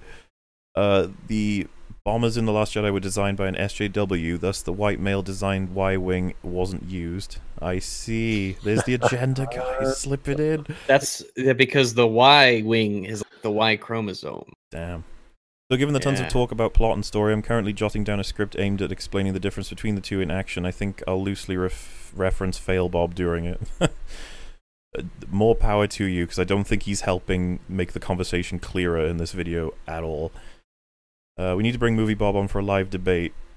Mauler versus MovieBob, Dawn of Quasi-Empiricism. I seriously doubt he would ever consider me worth his time. A, use your feelings. B, I felt angry. A, at a kids movie with women in power, garbage human. Oh, right, so the person A says, use your feelings. Person B says, okay, I felt angry. And then person A says, at a kids movie with women in power, you're a garbage human. Like, yeah, that is actually another contradiction. They're saying, like, you should value your emotional reaction, and then when you provide it to them, they get frustrated with you. Well, that's why he called them nefarious earlier on. Is like, if you're subjective, and the subjective stuff is far more important, but if it's not the right subjective opinion, then fuck you. Black Panther is putting chemicals in the water to make the rhino milk gay. The rhino milk turns you gay, except it ain't milk. Do you think Rian Johnson thinks he's good at sex because he subverts a woman's expectations by not giving her an orgasm? That would... you could use that as an analogy for The Last Jedi in some ways. Like, I think the one I used on one of the podcasts we had was like a birthday with no gifts. Like, everyone comes in, they're like, here's all the boxes, unwrap them. You're like, woohoo, and there's nothing in any of them. And they're like, you didn't expect that. Nothing.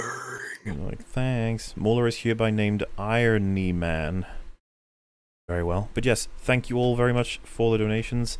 We've only got a minute and a half left. And most of it's probably just going to be him doing bad impressions of Sargon, apparently, so... I hope so. Another, as all women are factually want to do at work. Why would Luke leave a map if he had no intention of wanting to be found? Wait, I'm sorry, what was that third one again? How has no one just bumped into Wakanda after all these centuries? If they have all that vibranium, why not make Black Panther uniforms for everyone in the kingdom to be on the safe side? Why is Killmonger mad about racism in America like that's still a real thing in 2018? What's he going to do next? Take a knee? How did T'Challa fall off the mountain into a river, only to be followed by fishermen from a different mountain at a higher elevation? These are actually, some of these are quotes from my video. Yeah. Really? Yeah. So, because I was about to say some of these they make sense as questions other than the obvious straw man. But... I don't think I said why is he acting like racism is a real thing in America. I don't think I ever said that.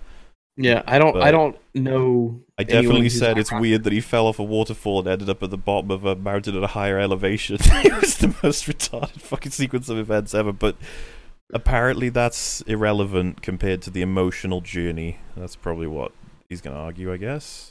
What was that about real in 2018 again? See? Okay.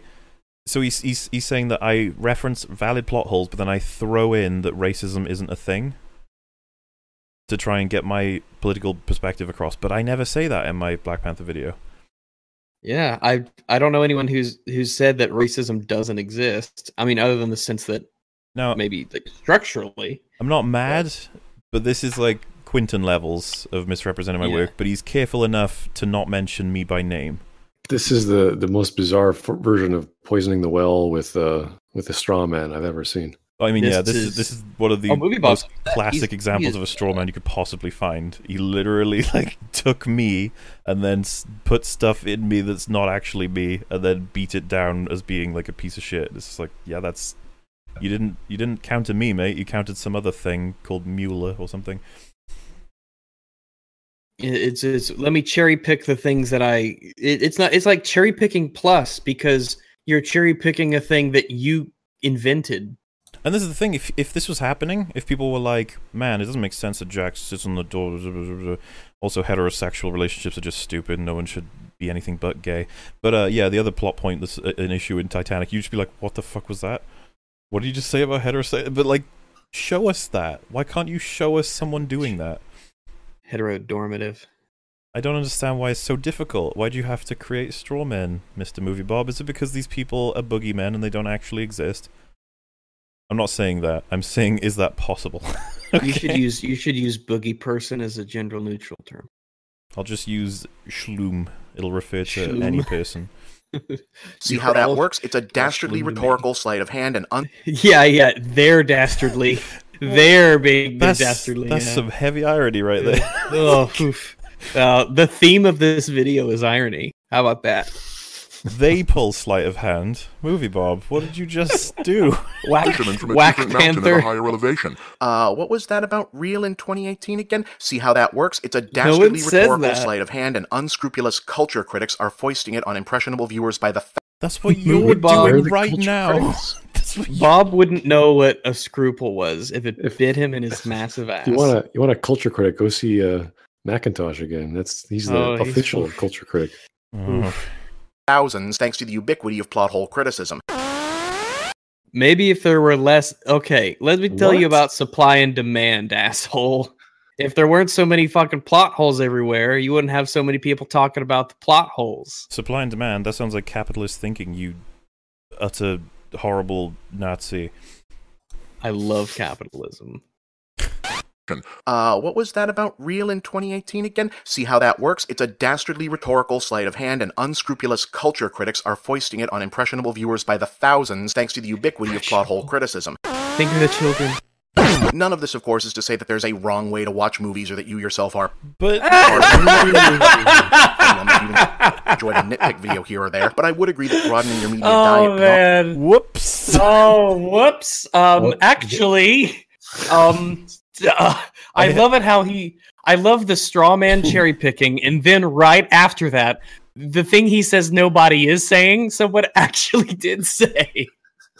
Thanks to the plot hole criticism. Missed the memo there last week. None of this, of course, is to say that there's a wrong way to watch movies or that you yourself are part of the problem. If you enjoyed a nitpick, you just said we're part of like the major problem that we're leading people by the wayside with our own political ideas, and you just disagreed with Patrick Willems, who this video is in support of.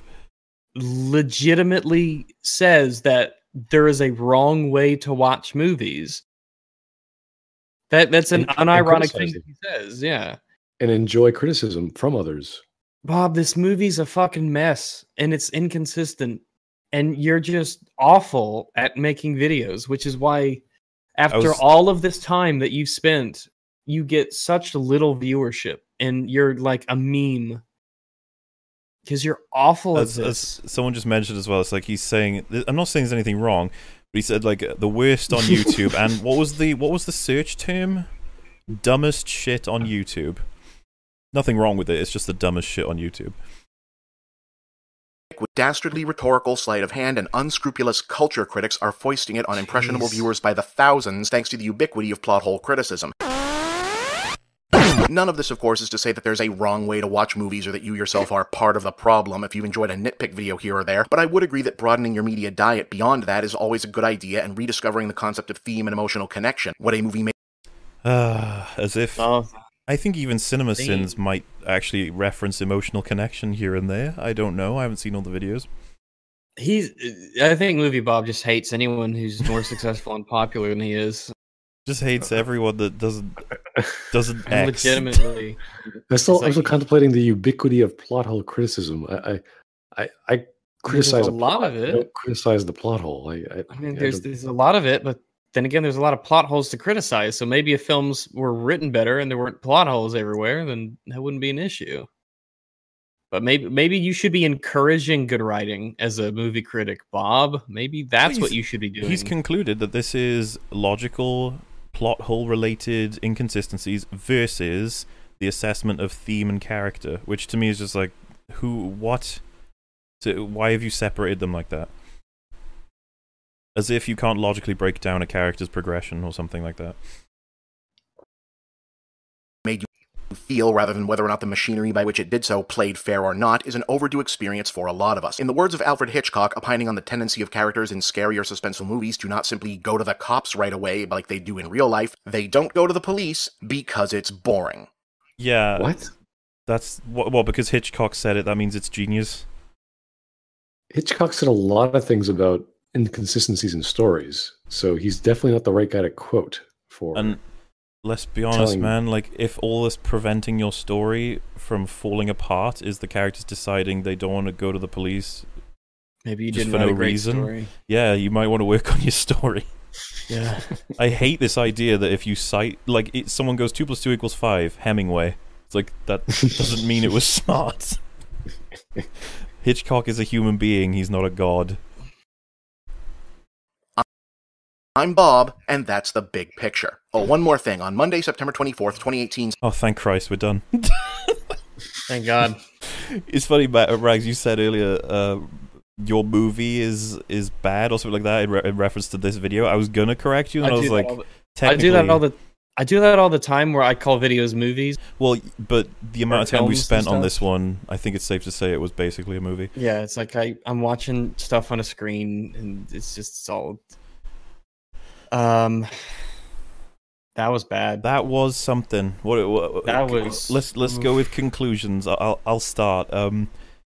Bob is like one of the most agenda-driven YouTubers there is. Like, he's clearly motivated by politics, and he hates anybody with a different political perspective, and he will assume that when they address media that they must be criticizing it because it didn't support their political position, when I think in reality it's like the reverse. Like, he's actually seeing their politics before their points if there's someone he disagrees with.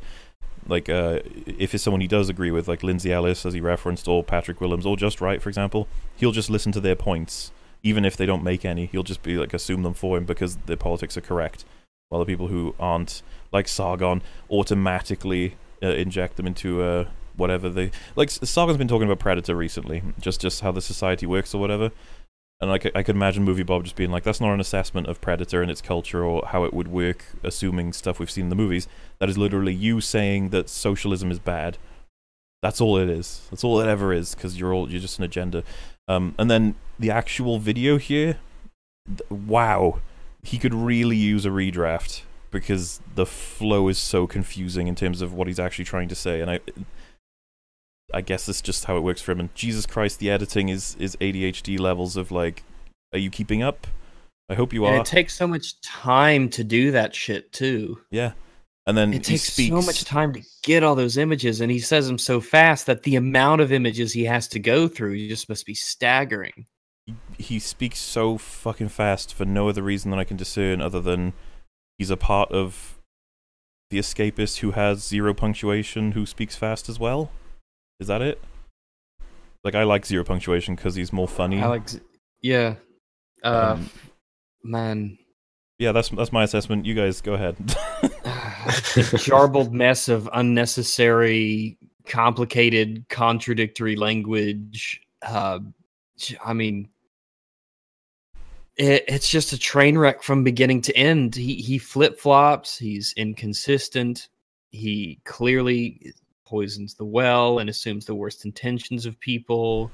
He does the thing that he says is bad to do, and then he says it's good now, but it's a mess, man. Like, that was something else. That's a piece of work. Well, I like how I was introduced to these guys. First, it was Just Right back in the day.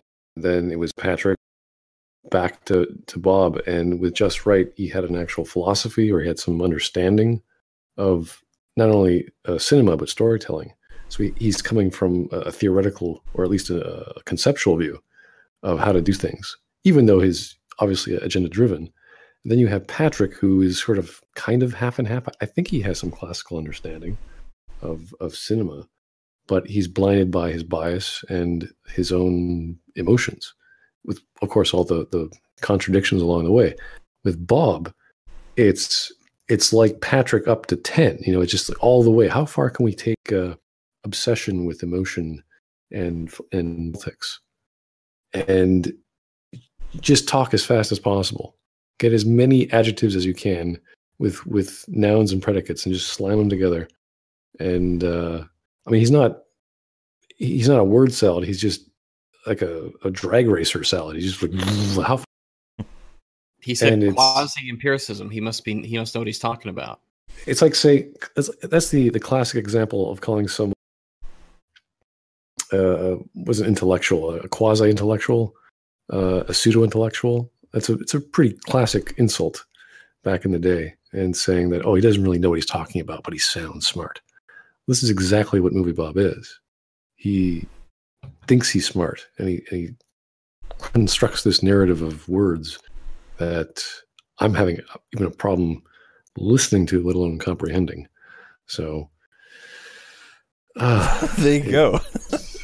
And I can speak for Wolf. He's probably would have been dead at this point, with blood coming out of his ears. And I was going to say that we're near at 4 hours, so there's no way we'll be able to do another video.